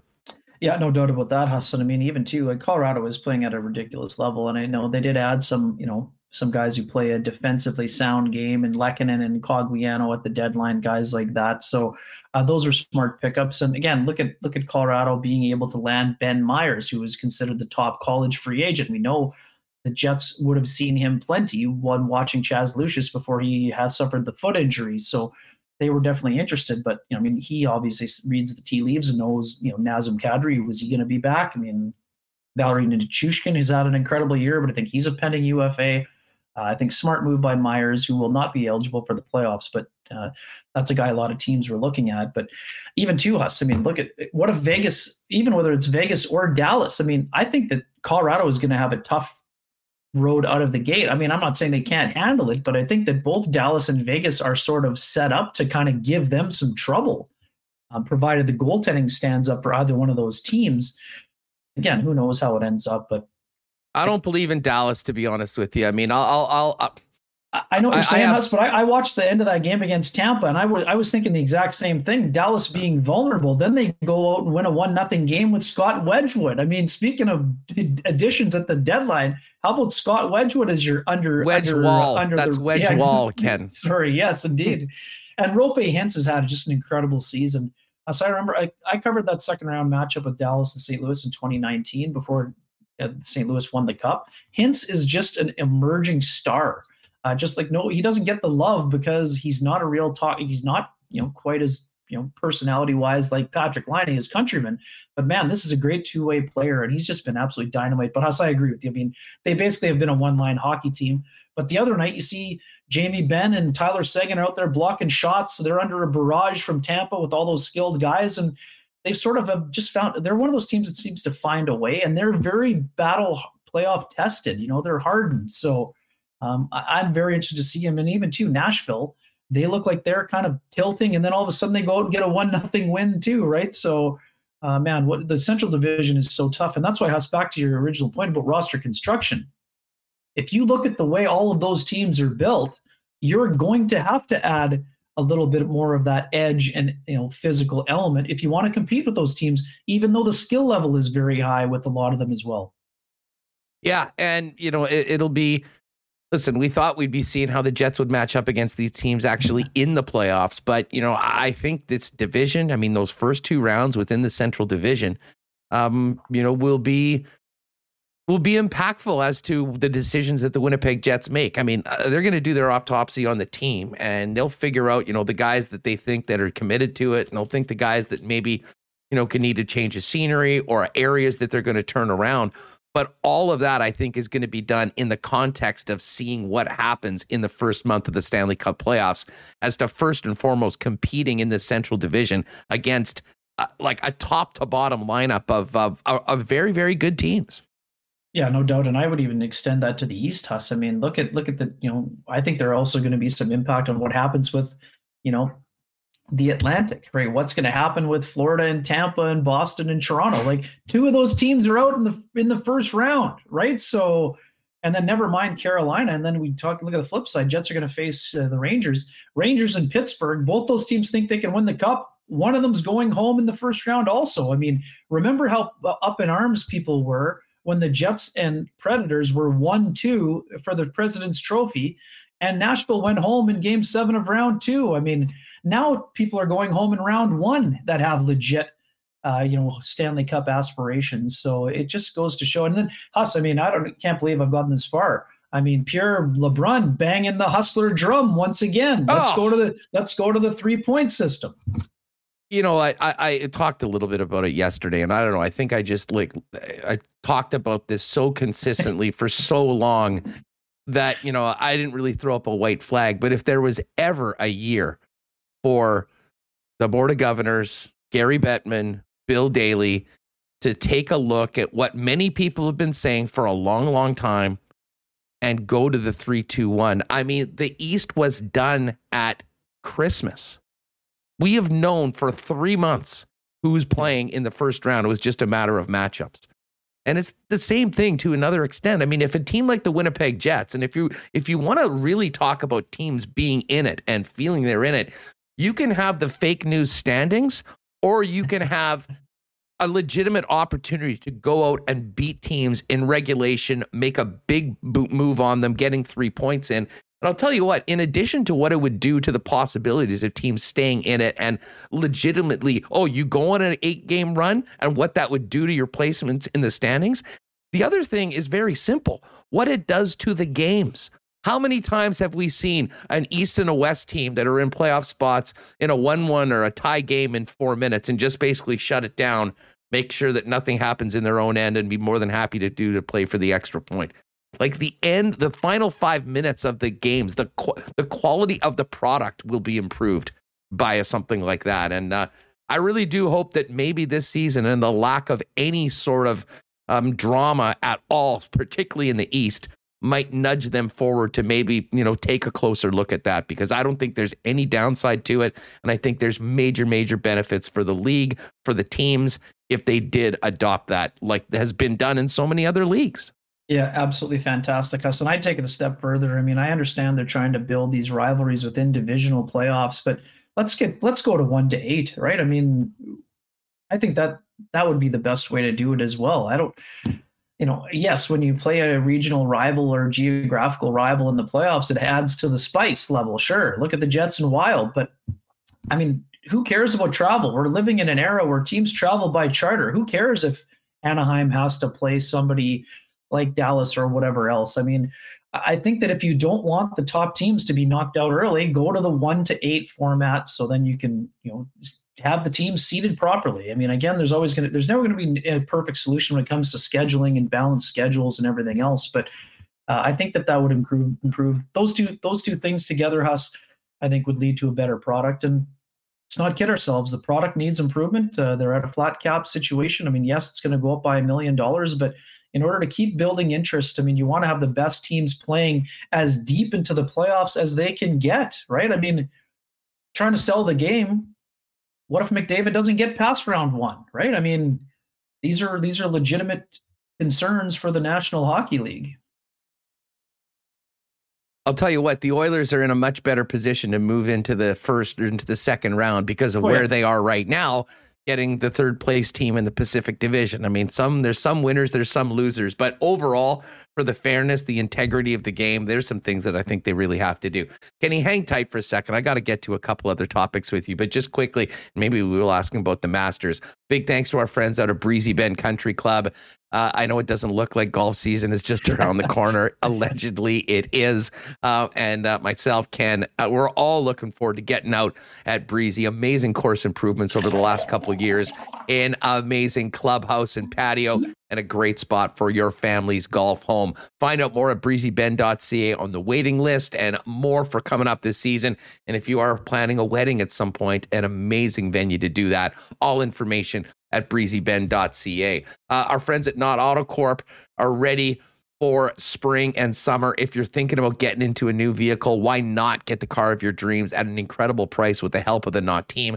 Check out all the great vehicles on the lot, or let them know what you're looking for, and the experts at Knott will identify the vehicle, get it here at the best price possible. And while you're at it, if you're thinking about going electric, talk to them about the new Tesla Experience program. Knott Auto Corp, Waverly and McGillivray, and online at knott.ca. And hey, many of you probably did stock up on a few Little Brown Jugs a couple days ago because you're going to be shutting down for a few days. Well, they're doing anything but shutting down as we get into spring. Great events happening. Follow Little Brown Jug on all their social channels, especially Instagram, for upcoming events, and pop down and see them at the brewery on William Avenue. You can pick up all the great beers to take home. You can try them all there, and look for 1919 and find Little Brown Jug products at your favorite bar and restaurant, and of course your local beer store or liquor marts. Find out more online at littlebrownjug.ca, and you can order for home deliveries Wednesdays, Fridays, and Saturdays. All right, Ken, I mentioned Breezy. We haven't spoken this week. How did you enjoy the Masters? And what did you think about Scotty Scheffler's performance, and of course Eldrick being back and playing the full 4 days? Yeah, awesome stuff all around us. A great event. I mean, I know that some folks were hoping for some high drama. I know not you because of the ticket that you had that you were Yes. holding in your I was hand. fine but with that five shot lead.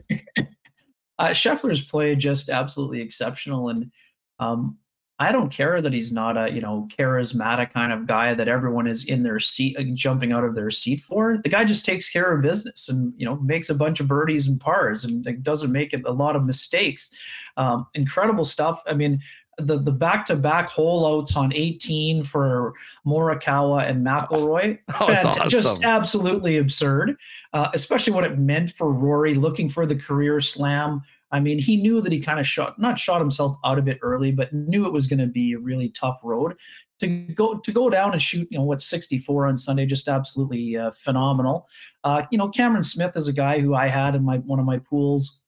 Just so much fun to watch. The everyday golfer. I mean, if you look at his PGA Tour picture, yeah, exactly, Joe Dirt. Like you look at his picture when he got on the tour to what he's looking like now. Just a classic. But again, I love the way he attacks the golf course. I mean, is it unfortunate to see? Again, I think this is where people are torn, right? So the everyday golfer is like, some people are happy that he dumps it in the water and shoots a triple because it shows that he's human. But at the same time, who hasn't felt that way, Huss? You make this incredible birdie. You're like just totally jazzed. You go to the next tee shot and then you dump it in the water and you're like, the water's there, but you're feeling so good. I'm just going to pure this, knock it close, make another birdie. Plop. And then just like, oh my God, it's not far enough. And it's, and just as soon as he made contact, Cameron is like, oh my God, why did I swing? I wasn't ready, right? But you make that birdie, you run to the next tee, you're like, I'm going to win the tournament. And then you dump it in the water, and then you're like, "Oh my goodness, how did that happen?" 12's a graveyard every year. But to me, that entire tournament, it was the third hole. I mean, Smith had started off birdie. Totally. Scheffler was sketchy in those first two holes, and grinded out pars. And then the drive on 3, Jim Nantz said he had never seen anybody hit it as far left ever as Scotty Scheffler did, and he got that nice drop because of the temporary stands and the chip in. I mean, he could try that shot 50 times. I don't think he's holding it more than 2 or 3. But that was the big 2-shot swing, and from there and then it seemed like he got settled out. Hey, but just quickly, what'd you think of Tiger? Yeah, just one quick thing for Smith, his inability to hit it close on that same shot on 3. He was in a perfect position on 3, and it's short, and he ends up side by each, right? So I loved watching Tiger, Huss. I mean, for the people who were on the hype train thinking he was going to win the tournament, that was a wake-up situation. I mean, but I'm like everybody else, captivated by it. I'm watching Tiger on the range on Thursday looking for cues. Oh, he looks like he's limping. Oh, what's happening here?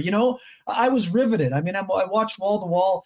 I think Thursday I watched almost every single shot that he took except for the time that I spent driving over to watch the event. I thought it was fun to watch. I think it was exceptional to see him out there. It was just incredible. The comeback itself. I mean, everyone talks about Ben Hogan coming back and winning. Yes, of course. Tiger looked like he went from looking like he may never play again, except in scrambles with his son, to basically being on the leaderboard after day 1. I mean, who cares what he shot? What he did was incredible. I think we talked about it last week, Huss. The thing about Tiger that people don't realize, he's become a human being. He's no longer a robot. The fact that he can enjoy the fact that he had his worst putting day on the Masters and kind of almost make fun of himself, it's just made him enduring after a career where Tiger was winning. He became like the Yankees. People didn't root for him because he was just this robot who didn't really have a human side. I love that he's shown the human side. I love that he's shown his appreciation for the game that he dominated for decades. But now he wants to be one of the guys. His gratitude for the people that reached out was incredible. I love the stuff that he shared with his caddy, right, Joe LaCava. I mean, just fun to watch him being out on the golf course. And when he does get it going, it's so fun to watch Tiger hit shots. And the way that he kind of worked his way around the course, where even look at number 1, he hit it like 260, right? People, the everyday player is thinking, oh, well, now I'm hitting it as far as Tiger. But what he was doing a lot of the time was by design. And then he still hit a couple of just incredible shots. And the roars from the gallery are still just absolutely tremendous. And I mean, I know you saw it. We had DI on from Augusta on Sunday, and just to see what it was like, everything from the practice round to people following him around. I mean, yes, I was among the people annoyed that Corey Connors in a top 6 appearance had like 1 or 2 shots shown in a 4-hour broadcast. That's ridiculous. But at least with the Masters app, Huss, you can watch every single shot for players like him. That is the best app in the history of the internet. It's incredible. And I say that with no hyperbole and no exaggeration. Yeah. The Masters app is the best app I have ever seen. And it's revolutionary when it comes to golf because of the challenge to watch all of those players. Hey, just speaking of our buddy DI and our pal Corey Connors, we got a nice little Canadian flag right up there at the top of the leaderboard at the RBC Heritage. Corey is tied for second right now at 5 under par. American Cameron Young with a monster 8 under 63 for the early lead. And another Canadian flag, Roger Sloan, tied for 11th at 3 under par. Hey, before we go, and again, ace for CC today, by the way. Oh, hole in one for CC. Nice. What's up? nothing better than that. Hey, listen, this is a perfect course for him. He was one of the lock shop picks, so I was quite excited to see Corey right up there at the top of the leaderboard. Kenny, before we go, we touched on it very quickly at the start. What do you think of the Jays through the first week and the Vladdy show? That was, I mean, that was just incredible last night. Just awesome stuff, Huss. And I mean, he had 2 overs against the Yankees. So, naturally it's game 6 of the year and people are like, what's wrong with Vladdy? What's wrong with Bo? But man, oh man, to do that against Garrett Cole, who's like, tossing a 98 to 100 at will, was just exceptional. I mean, the Jays have been edge of your seat material here because their pitching has been an absolute disaster.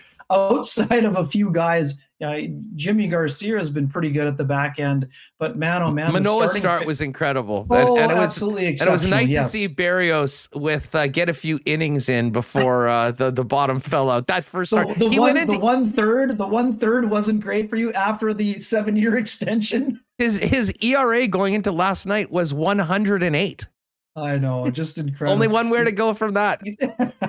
But I mean, yeah, it's super fun to watch. And I know, I mean, again, too, the impact Matt Chapman is making, I know his average is under 200, Huss, but the platinum glove defense that he's providing at third has been awesome. You know that Bo Bichette's going to get going.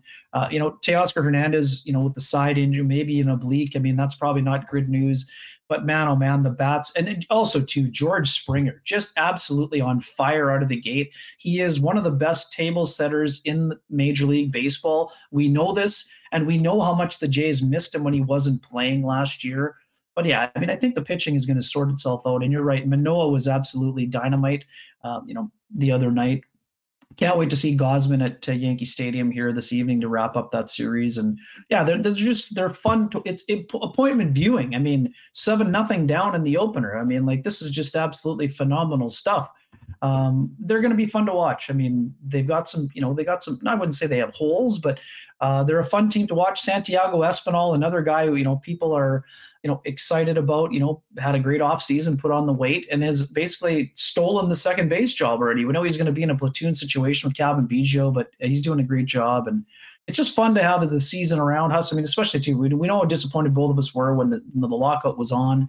It's nice to have the game back, and especially when we look outside and see snow flurries. It's nice to be able to throw the tube on and watch a little MLB action. Such a great time of the year, as you mentioned. Almost all the sports are going except the NFL, but it's just a fun time of the year, and can't wait until we get this snow to clear and that we're actually out teeing it up around our beautiful province. No doubt about that. Hey, M. Sheldon, thanks a lot for becoming a supporter of Winnipeg Sports Talk. Really appreciate it. Comment in chat asking, is Tiger playing the next major? That is sort of up for discussion. I don't know if I expect him at Southern Hills, but the great thing is that he did say that he's playing St. Andrews. That's one of his favorite courses, is where he's had some of his greatest victories. And because of the Open Championship rotation, this summer is basically the last time we'll have a chance to see Tiger legitimately play at that Open Championship. I think believing he has a chance to win, and that's going to be very special later on this summer. Oh, absolutely, Hassan. I mean, there'd obviously be temptation. I mean, Tiger's won at Southern Hills, so he probably thinks he can just fire it up again. That was the one where Toth and I were at. We went there for a couple rounds that day. After the first round, the co-leaders were Tiger Woods and John Daly. And we were driving in. Incredible. We were staying in Pryor, Oklahoma. So we had about a 45-minute drive in. And we didn't go that early on the Friday because we knew that Tiger was teeing off in the afternoon, and we wanted to sort of follow Tiger that day. The first day, we kind of stayed away from those. Like, it was 90% of the entire crowd is following that one hole in his group. And I'll never forget this, Ken. We're listening to whatever the local Oklahoma sports talk station is, and some guy calls in and says, "Hey, just a quick heads up, guys. I was over at the Mahoney Casino last night playing blackjack with John Daly at 4:30 in the morning. So if you needed to know how he was handling the nerves from leading the PGA after the first round, handled it quite well. But they both teed off within 5 minutes of each other on 1 and 10. I've never seen a crowd like that, because John Daly brings him out as well as the leader. But it was all about Tiger, and he got his big win. Kenny, this has been a lot of fun. I'm looking forward to catching up with you guys coming up at the top of the hour over on Kenny and Rennie. So, folks, we're going to do the marble race, and then when we're finished, I'll get out, pop on over to Kenny and Rennie, and we'll have some more fun. And Munsey's going to come on too. What a week for the ice. I mean, everybody had things canceled. I mean, they basically, I don't know. Those Carson Lambos bobbleheads better be ready for the playoffs right now, because they moved their games to Regina. They've got the playoff dates ready, and I guess talk a little bit about the ice going into this final weekend and look ahead to the playoffs with Munsey on the show. Yeah, yes, sir. I mean, obviously, we know there's a couple of high draft picks on the horizon here, but it's just been an exceptional season for the Winnipeg Ice. And yeah, they're just going to try to shine a little bit of a spotlight on the local hockey scene there, the Western Hockey League. And again, too, we also know the Moose are having a great year too, Huss. And I think a lot of folks excited about the potential, the playoff run for them as well. But yeah, we're gonna toss it around. We'll go into the backstories of both of you, and obviously folks know who you are, but we're gonna dig in a little deeper on those types of things like we like to do. And how deep are we digging here? get the shovel ready, my man. Get the shovel ready. Get the lawyer ready, I think is what I might need. And remember, I ran into your mother at one of those recent Jets games. So oh, great. Can't imagine the material that mom gave you. Okay, well, listen, I'll look forward to talking to you guys in 25 minutes or so. Appreciate it as always, Ken. And we'll look forward, I guess, when Friday and Saturday night, you and Rennie getting back after those games. Yes, sir. Busy a couple weeks ahead, but we're looking forward to it. Thanks for having me as always, and appreciate all the shout outs in the chat room as usual, just like our friend Jeff Hamilton. Like to keep the people engaged, and we love that you're sticking around to join us at the top of the hour, my man. Looking forward to that. There he is, the one and only Weeb's World himself. He's going to get a good 2 liters in over the next 20 minutes, and then they'll be ready to go at the top of the hour on Kenny and Rennie. Hey, speaking of my mom has been on me, as I would have anyways, but just reminding me that the Princess Audio Players Championship is happening right now on curling, and this is the last event of the year.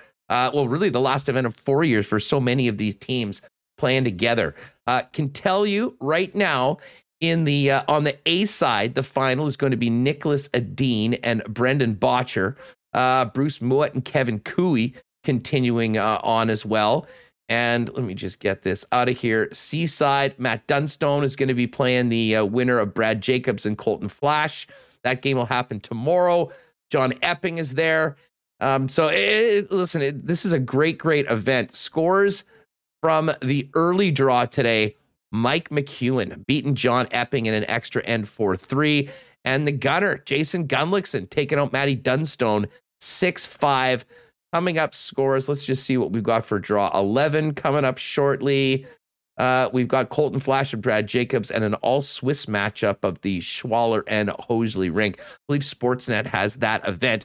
Princess Auto, proud sponsors of Jan Jones, Mike McEwen, and the Princess Auto Players Cup, the crown jewel on the tour. And the other, also Princess Auto is the place where you'll find the best deals on the most unique assortment of tools and equipment around.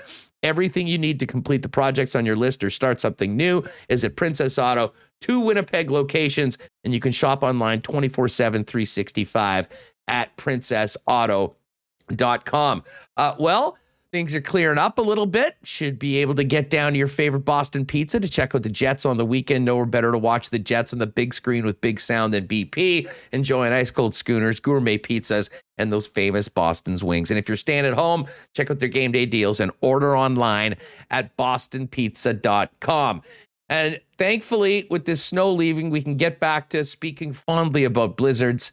like a Nick and Nicky DQ blizzard. The spring is just around the corner. Well, technically here.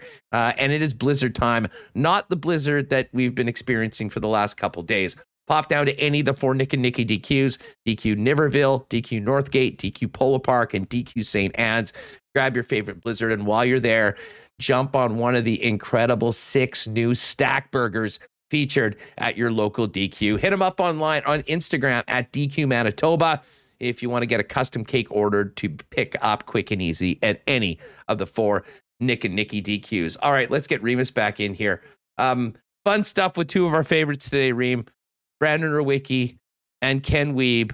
But now, in a few minutes, it'll be fun stuff with our favorite people. And that, of course, is the WST Nation, ready for our normal Friday marble race happening today on a Thursday. By the way, I think it was Sandy was asking about the show.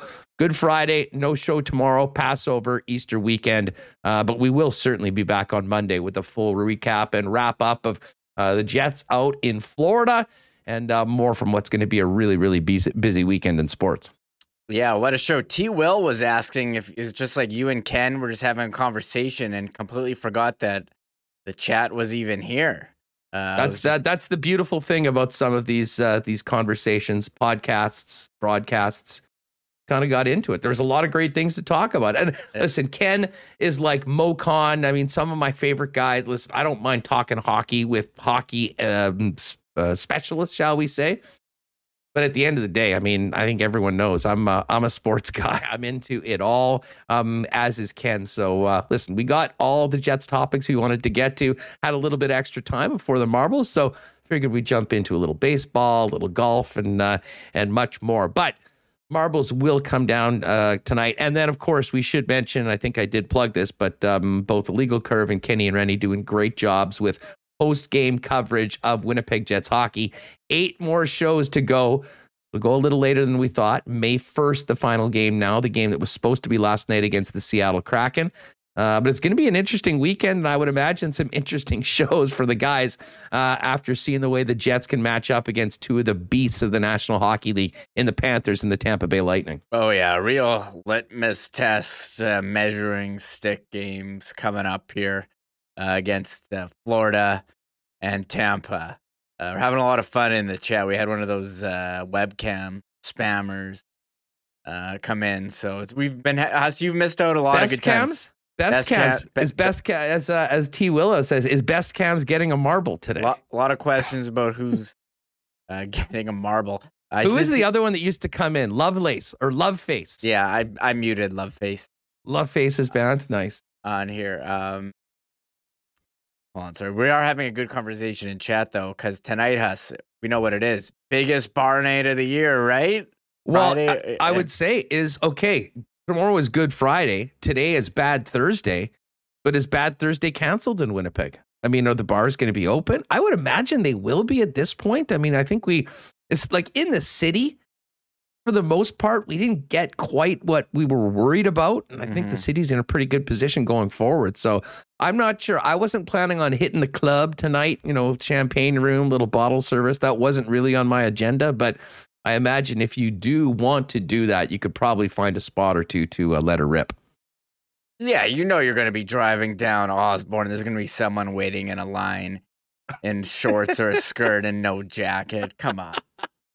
And then see everyone just naming like old Winnipeg bars. Someone asked if TYC was still a thing. I'm pretty sure it's been closed for a while, but entertaining discussion here in the chat.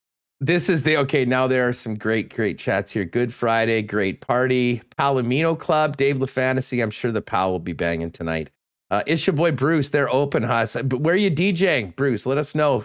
Pump your next gig. We'll pop by and have some fun. Jeff Coldwell, I feel like Marble Club was in the Exchange. Marble Club definitely was in the Exchange. I believe it was technically called the Rory Street Marble Club, coincidentally on Rory Street. Is that O-Bar / Alive? I think it's an office. O-Bar? What now. Is that? O-Bar? Okay, that was originally Wise Guys. Was it? I just remember hearing it. There was Great question. Was the Royer Street Marble Club and Wise Guys, was that the same thing, or were those two different ones? I'm not sure. Maybe someone in the chat knows. I just remember listening to like Flava 107.9. They'd always be at O-Bar 65 Rory Street. They'd be shouting out, like screaming into the microphone that they were at O-Bar. Flava. Man, that was a great era when that station was going on. I've heard some amazing behind the scenes stories of that operation from really? back in the day. Oh yeah. Yeah. But I'll tell you what, that was a perfect example of a very small station identifying a gap in the market. Yes. And I mean, young people loved hip hop music, and there was simply nothing on radio in the city. And this is before everyone had all their playlists on their phone and everything there. And listen, I think they had huge listenership, even though it was a completely, small operation. I think the guy running it was like living in the back of the room that they did the broadcasts out of. But oh man, I'm glad you brought up the old Flava days. What a great reference here on Winnipeg Sports I'm here. Well, I had a great time at Bad Thursday, we're calling. Some people didn't know in chat that it was Bad Thursday, the Thursday before Good Friday, where I'd go to D Machine and Osborne. What I'll be doing tonight? I'm probably not doing anything tonight. Snowed in. A lot of hockey games on. I don't know what else, but Jays, Yankees. Well, you know what? We'll get to the cool bet lines in a minute because we do have to do a couple things before we get to it. I'll tell you what. Well, of course, let me give a quick shout out to our friends at Aikens Lake. I am so fired up to get back out there. Talked about it for years on the program. Been lucky enough to get out to Aikens a number of times. If you or your business thinking about a world-class fly-in fishing opportunity right here in the province of Manitoba, there is nowhere like Aikens Lake. And listen, the fishing's incredible, which you'll find in a lot of spots, but the atmosphere around it, the people at Aikens Lake are what really take it to the next level. Maybe friends and family that you haven't seen in a long time, be great to get together for a trip. Or from a business perspective, customers, clients that you've just been FaceTiming for a couple years. There's no better FaceTime than being in a boat over at Aikens. Find out more at aikenslake.com. There is still a few availabilities this summer, but they're ready for their busiest year ever. And our boy Pitt Teren's always available on Twitter at Aikens Lake if you've got questions or more. Now, Canadian Club, the weekend is here. This long weekend is here. And if you haven't already, you can now get the Canadian Club and Ginger at your local Manitoba liquor marts. It's available everywhere. Bonus air miles all this week on the new CC and Ginger 6-packs, and bonus air miles through the 17th with the CC and Ginger 6-pack. You also get a free can of CC and Ginger at one of the 26 CC displays. Buy a Canadian Club product and get a free can. And great deals as well all month long on the CC 1,750 mLs at your local Manitoba liquor marts. And of course, Canadian Club, also the sponsor of the Marbles. So we'll have a hoodie for our first place winner. And you know what? We will do a DQ ice cream cake again for our last place finisher in the Marbles coming up. So Remo, why don't we open up registration for the Marbles right now? I'll do the cool bet lines, take a look at what's happening tonight. And during that point, you can get the track ready and we'll get everyone to register. Yeah, sounds good. I just opened it. So ! Marbles, we'll get in on it and it'll be fun. I'll have to pick a good, maybe there's a Blizzard theme track that I can pick. We'll have to wait. I'm just loving all these bar references in it. Club St. B. Oh my God. I used to sell Franco Magnifico Moose tickets back in the day. Like I wasn't really from St. B, but met the people over there and got a chance to go out there when I met, Joe Marcoux and some of my buddies out there. That was some wild stuff. S. Elder, quarter draft night at Scandals. Those were the days, man. Oh my God. Christopher met the DAC. Yes, the DAC's a spot. I mean, more a St. Vital bar, but people certainly loved it. Big guy. I remember when the Romantics played the U of M Manitoba Social circa 1980. They had a few hits, the Romantics did. Oh, Mark Sports Video, Le Canot. Speaking of St. B, that was the hot spot for all of my French friends out in St. B. Some great times. And that was, I guess, part of the old Rendezvous, where many, many legendary shows took place before they turned it into condos. Stereo, Mark, that's one of the big Can-Ad clubs. Roger DeLorme spent the 90s in Club DAC. Chickster, how about the Web? Do not remember the Web. Zax. We got a Zax reference in here.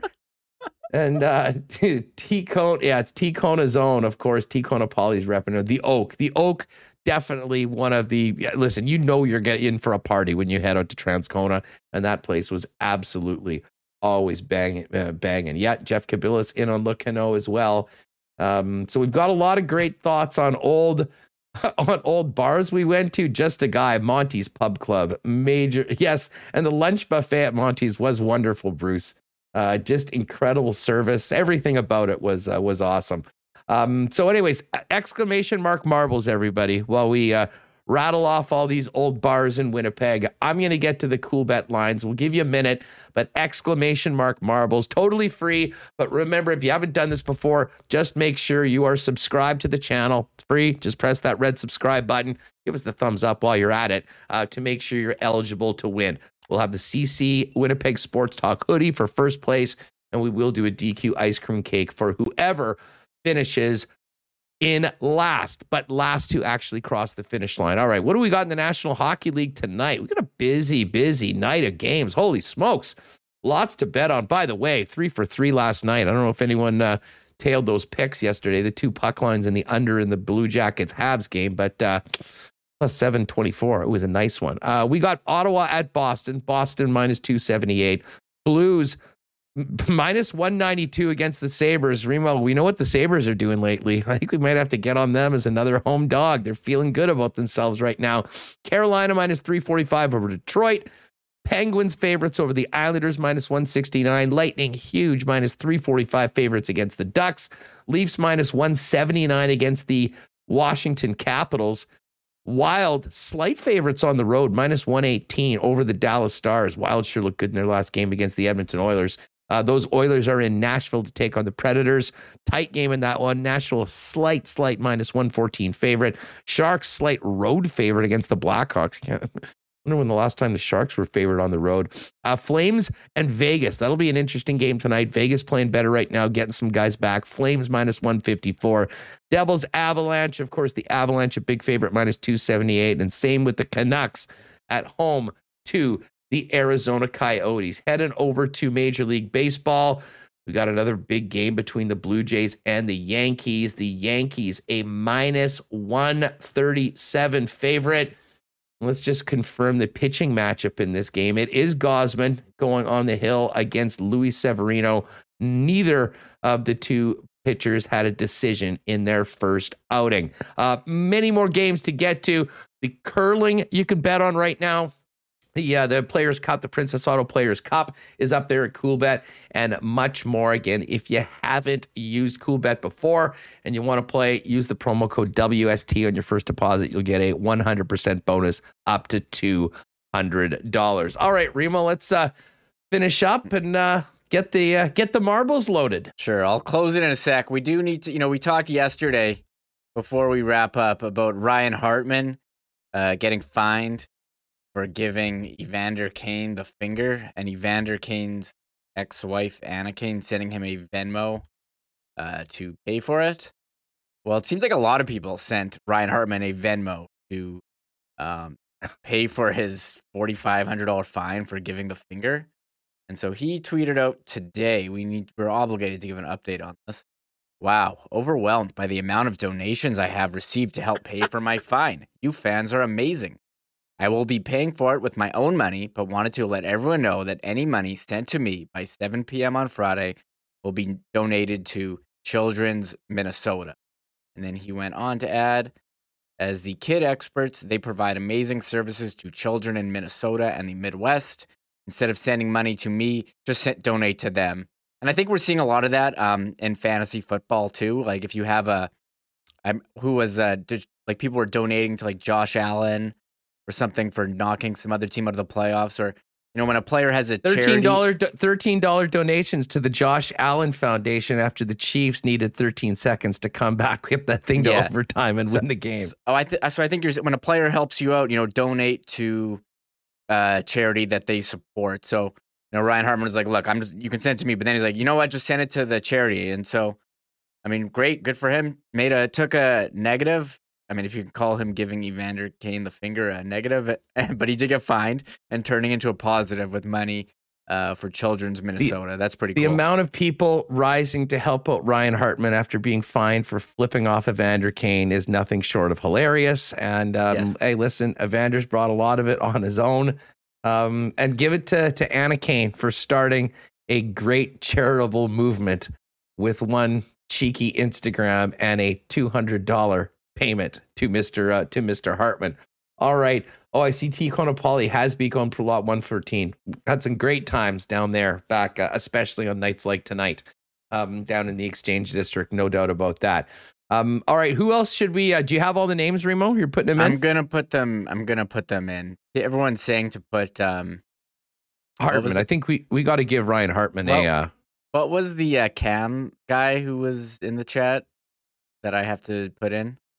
Oh, it wasn't Love Face. It was I forget the name. I banned him. It doesn't matter. We're not getting any of that spam anymore. Yeah, he's no spammers, but everyone else is going to be in if you put in exclamation mark marbles. Let's put in Hartman. I think we should definitely put in Vladimir Guerrero in today's marble race after his 3 jacks last night. And then, of course, Kenny and Brandon. Yeah, we have Ryan, Hartman, Kenny, Wiebe, and then Rewucki. Who else am I putting in? Anna Kane. Oh, best cams, says T. Will. Yeah. Can I put Gilbert Gottfried in too? Yes. Gilbert Gottfried, R.I.P.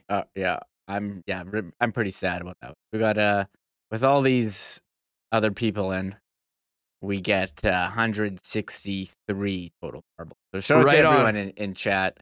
I know we've got a lot of likes here, a lot of subs. Awesome to see. Oh, Vlad. I didn't put Vlad in here. Oh, yeah. We got to get Vladdy in there. Vlad. So again, if you are new, make sure you hit that subscribe button. Well, regardless, please hit the subscribe button. But what we're going to do, anyone that put in exclamation mark marbles is getting a marble. We'll drop the marbles. First place, we've got a Winnipeg Sports Talk Canadian Club collab hoodie for you. Very popular. It's sort of the Winnipeg Sports Talk equivalent of a Masters green jacket for winning the marble race.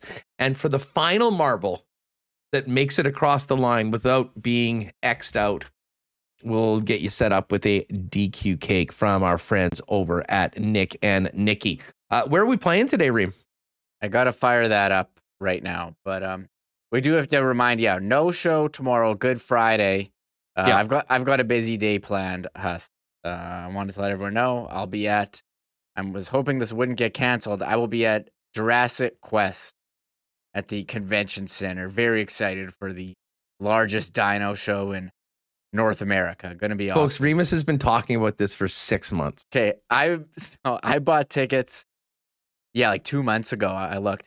And I wasn't sure what I was more excited for that week, the dinosaur show or Foo Fighters. But sadly, Foo Fighters got canceled because of the tragic passing of drummer Taylor Hawkins. But this dino show, I haven't looked forward to something like this for a while. Full dino show review coming up on Monday's edition of Winnipeg Sports Talk. Really looking forward to that. So no show tomorrow, but I know someone said we would. I don't know why we wouldn't do a show on Monday. But anyways, we will be full week next week. There'll be lots to talk about on Monday's show coming out of the weekend. All right, before we head over to Kenny and Rennie, let's drop some marbles and have some fun here to finish off another great week. This is a good themed track called On Thin Ice. And I had to ask you, I'm like, Huss, are we doing a show? I asked you like 2 months ago, are you planning on doing a show on Good Friday? I mean, the Jets are playing the Panthers. I really want to go to this dino show. Hey, you deserve the day off. We've got a great week. It's been awesome. We'll have this show up for people to listen to if they missed it today. And Obviously, we'll have a little bit more when I jump on with KNR coming up in a few minutes. But let's get the marbles up. But before that, we do have to. Hopefully, you know where it's located, and you don't have to find the alternate file. But we do have a theme song from the legendary Tristan Rivers Music that needs to play before the marbles get dropped. I do have. I showed it to Jay Miller, who says he's going too. So I'm sure anyone with kids ages like 2 to 5 or older would definitely be in the dinosaur. Beautiful. And breaking news, shout out Donny Boy, winter storm warning ended. So let's get through this, finish up the shoveling. Luckily, it wasn't as bad as many people had hoped, at least here in the city.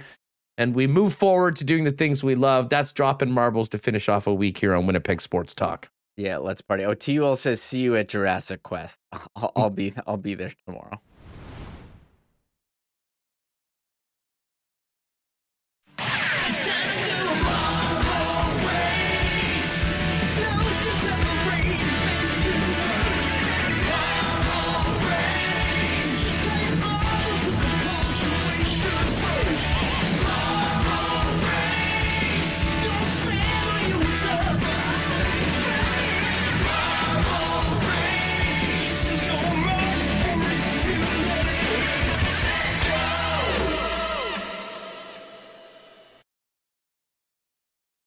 All right, there it is. Oh, Rio, the Winter Wonderland. I like it. Very appropriate. What is it? We got a snow globe here. What track is this? This is called On Thin Ice. We have 164 marbles in here. So very exciting stuff. Good luck to everyone. First place, we'll have a hoodie for you. You can pick that up at some point next week when that works out. And last place to successfully get into the bin and get a time across the finish line, we'll hook you up with a DQ ice cream cake. You just have to email us afterwards. We're done. All right, been a great week. Heading into a long weekend. Let's drop the marbles on Winnipeg Sports Talk. All right, they're in the globe. Here we go. Ooh, hot start for Stefan Marshall and Moose 3. Very, very slick beginning. Oh, Bozeman's in there. Bozeman has had a couple close calls. Friend of mine. Let's see. Jet Oil Tom. I see Moose 3's in. Sponge MC looking pretty good so far. Quite the track we've got here on thin ice. Let's see what happens when they meet again in the middle. Sponge MC, Jet Oil Tom looking pretty good.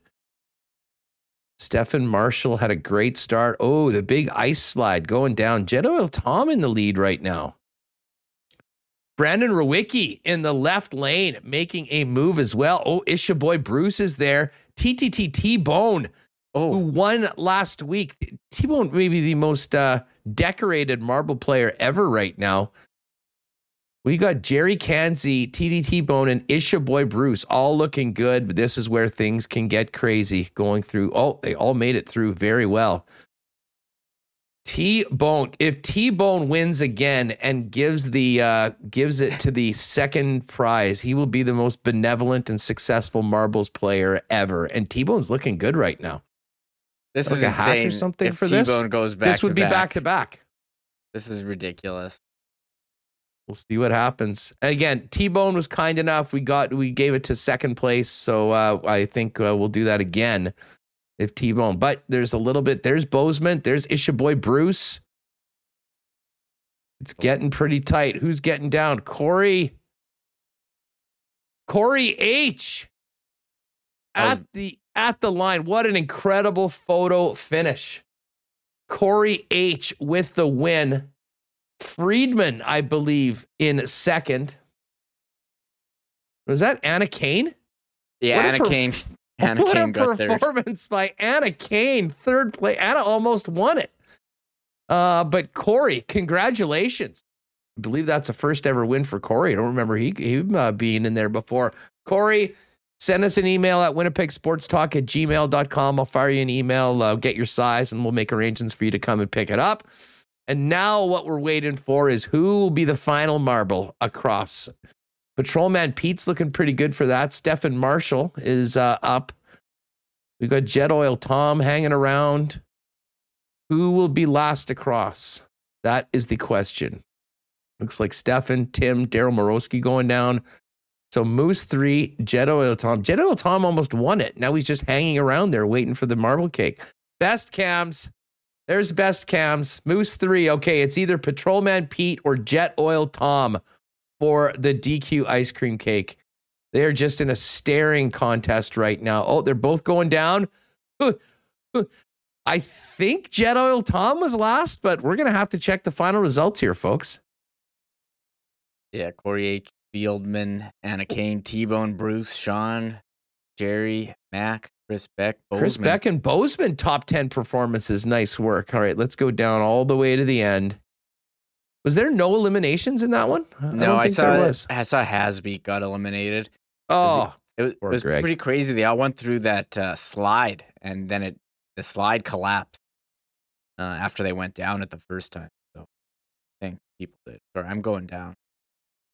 Yeah, keep her Not going. A lot of eliminations. You're right. No, it didn't seem. That was sort of the course everyone at least got to pretty much finish. All right. Oh, it was Patrolman Pete that got it in by like 100th of a second. Yeah. Or about a 10th, not even a 10th of a second. We're into the 100th. So, hey, Patrolman Pete, big ice fan. Congratulations. Well, no ice games for you in Winnipeg, but we did hook you up with the DQ ice cream cake. Patrolman, send us an email, winnipegsportstalk@gmail.com. Get your details, get that set up. And Corey H., congratulations. Well done. You were good to go. Hit us up with an email. We'll get you hooked up with that hoodie. All right, folks. We're going to end the show because I'm going to rip over to Kenny and Rennie and hang out with them. So if you're with us on YouTube, pop on out of here. Feel free to leave a comment, though, or anything like that. We always love the comments. Make sure you hit the thumbs up before you leave, and then get on over to Kenny and Rennie. We'll chop it up with the guys for the next 20 or so over on the Kenny and Rennie channel. Huge shout out to Michael Remus and everyone that joined us this week. Another great week at WST, and all of our sponsors, including Aikens Lake Wilderness Lodge, Wallace & Wallace, F Apparel, Vita Health, Culligan Water, Manitoba Battery, Royal Sports, Breezy Bend Country Club, Not AutoCorp, Little Brown Jug, Princess Auto, Boston Pizza, the Nick and Nicky DQ Group, Canadian Club. Don't forget, CC and Ginger available now. Thanks to them for their support of the marble race. And Cool Bet Canada. We'll be doing a lock shop tomorrow, though. No show for us, but around noon, we'll fire it up with Dusty. So make sure to check out my social media feeds for that at Hustlerama. And other than that, have a great long weekend and pop on over. See us on Kenny and Rennie in just a couple minutes. Thanks for being here, folks. Oh my God! Oh! Shut it down! Let's go home! Thanks for tuning in to Winnipeg Sports Talk Daily. Make sure to subscribe on YouTube and your favorite podcast feed at winnipegsportstalk.com.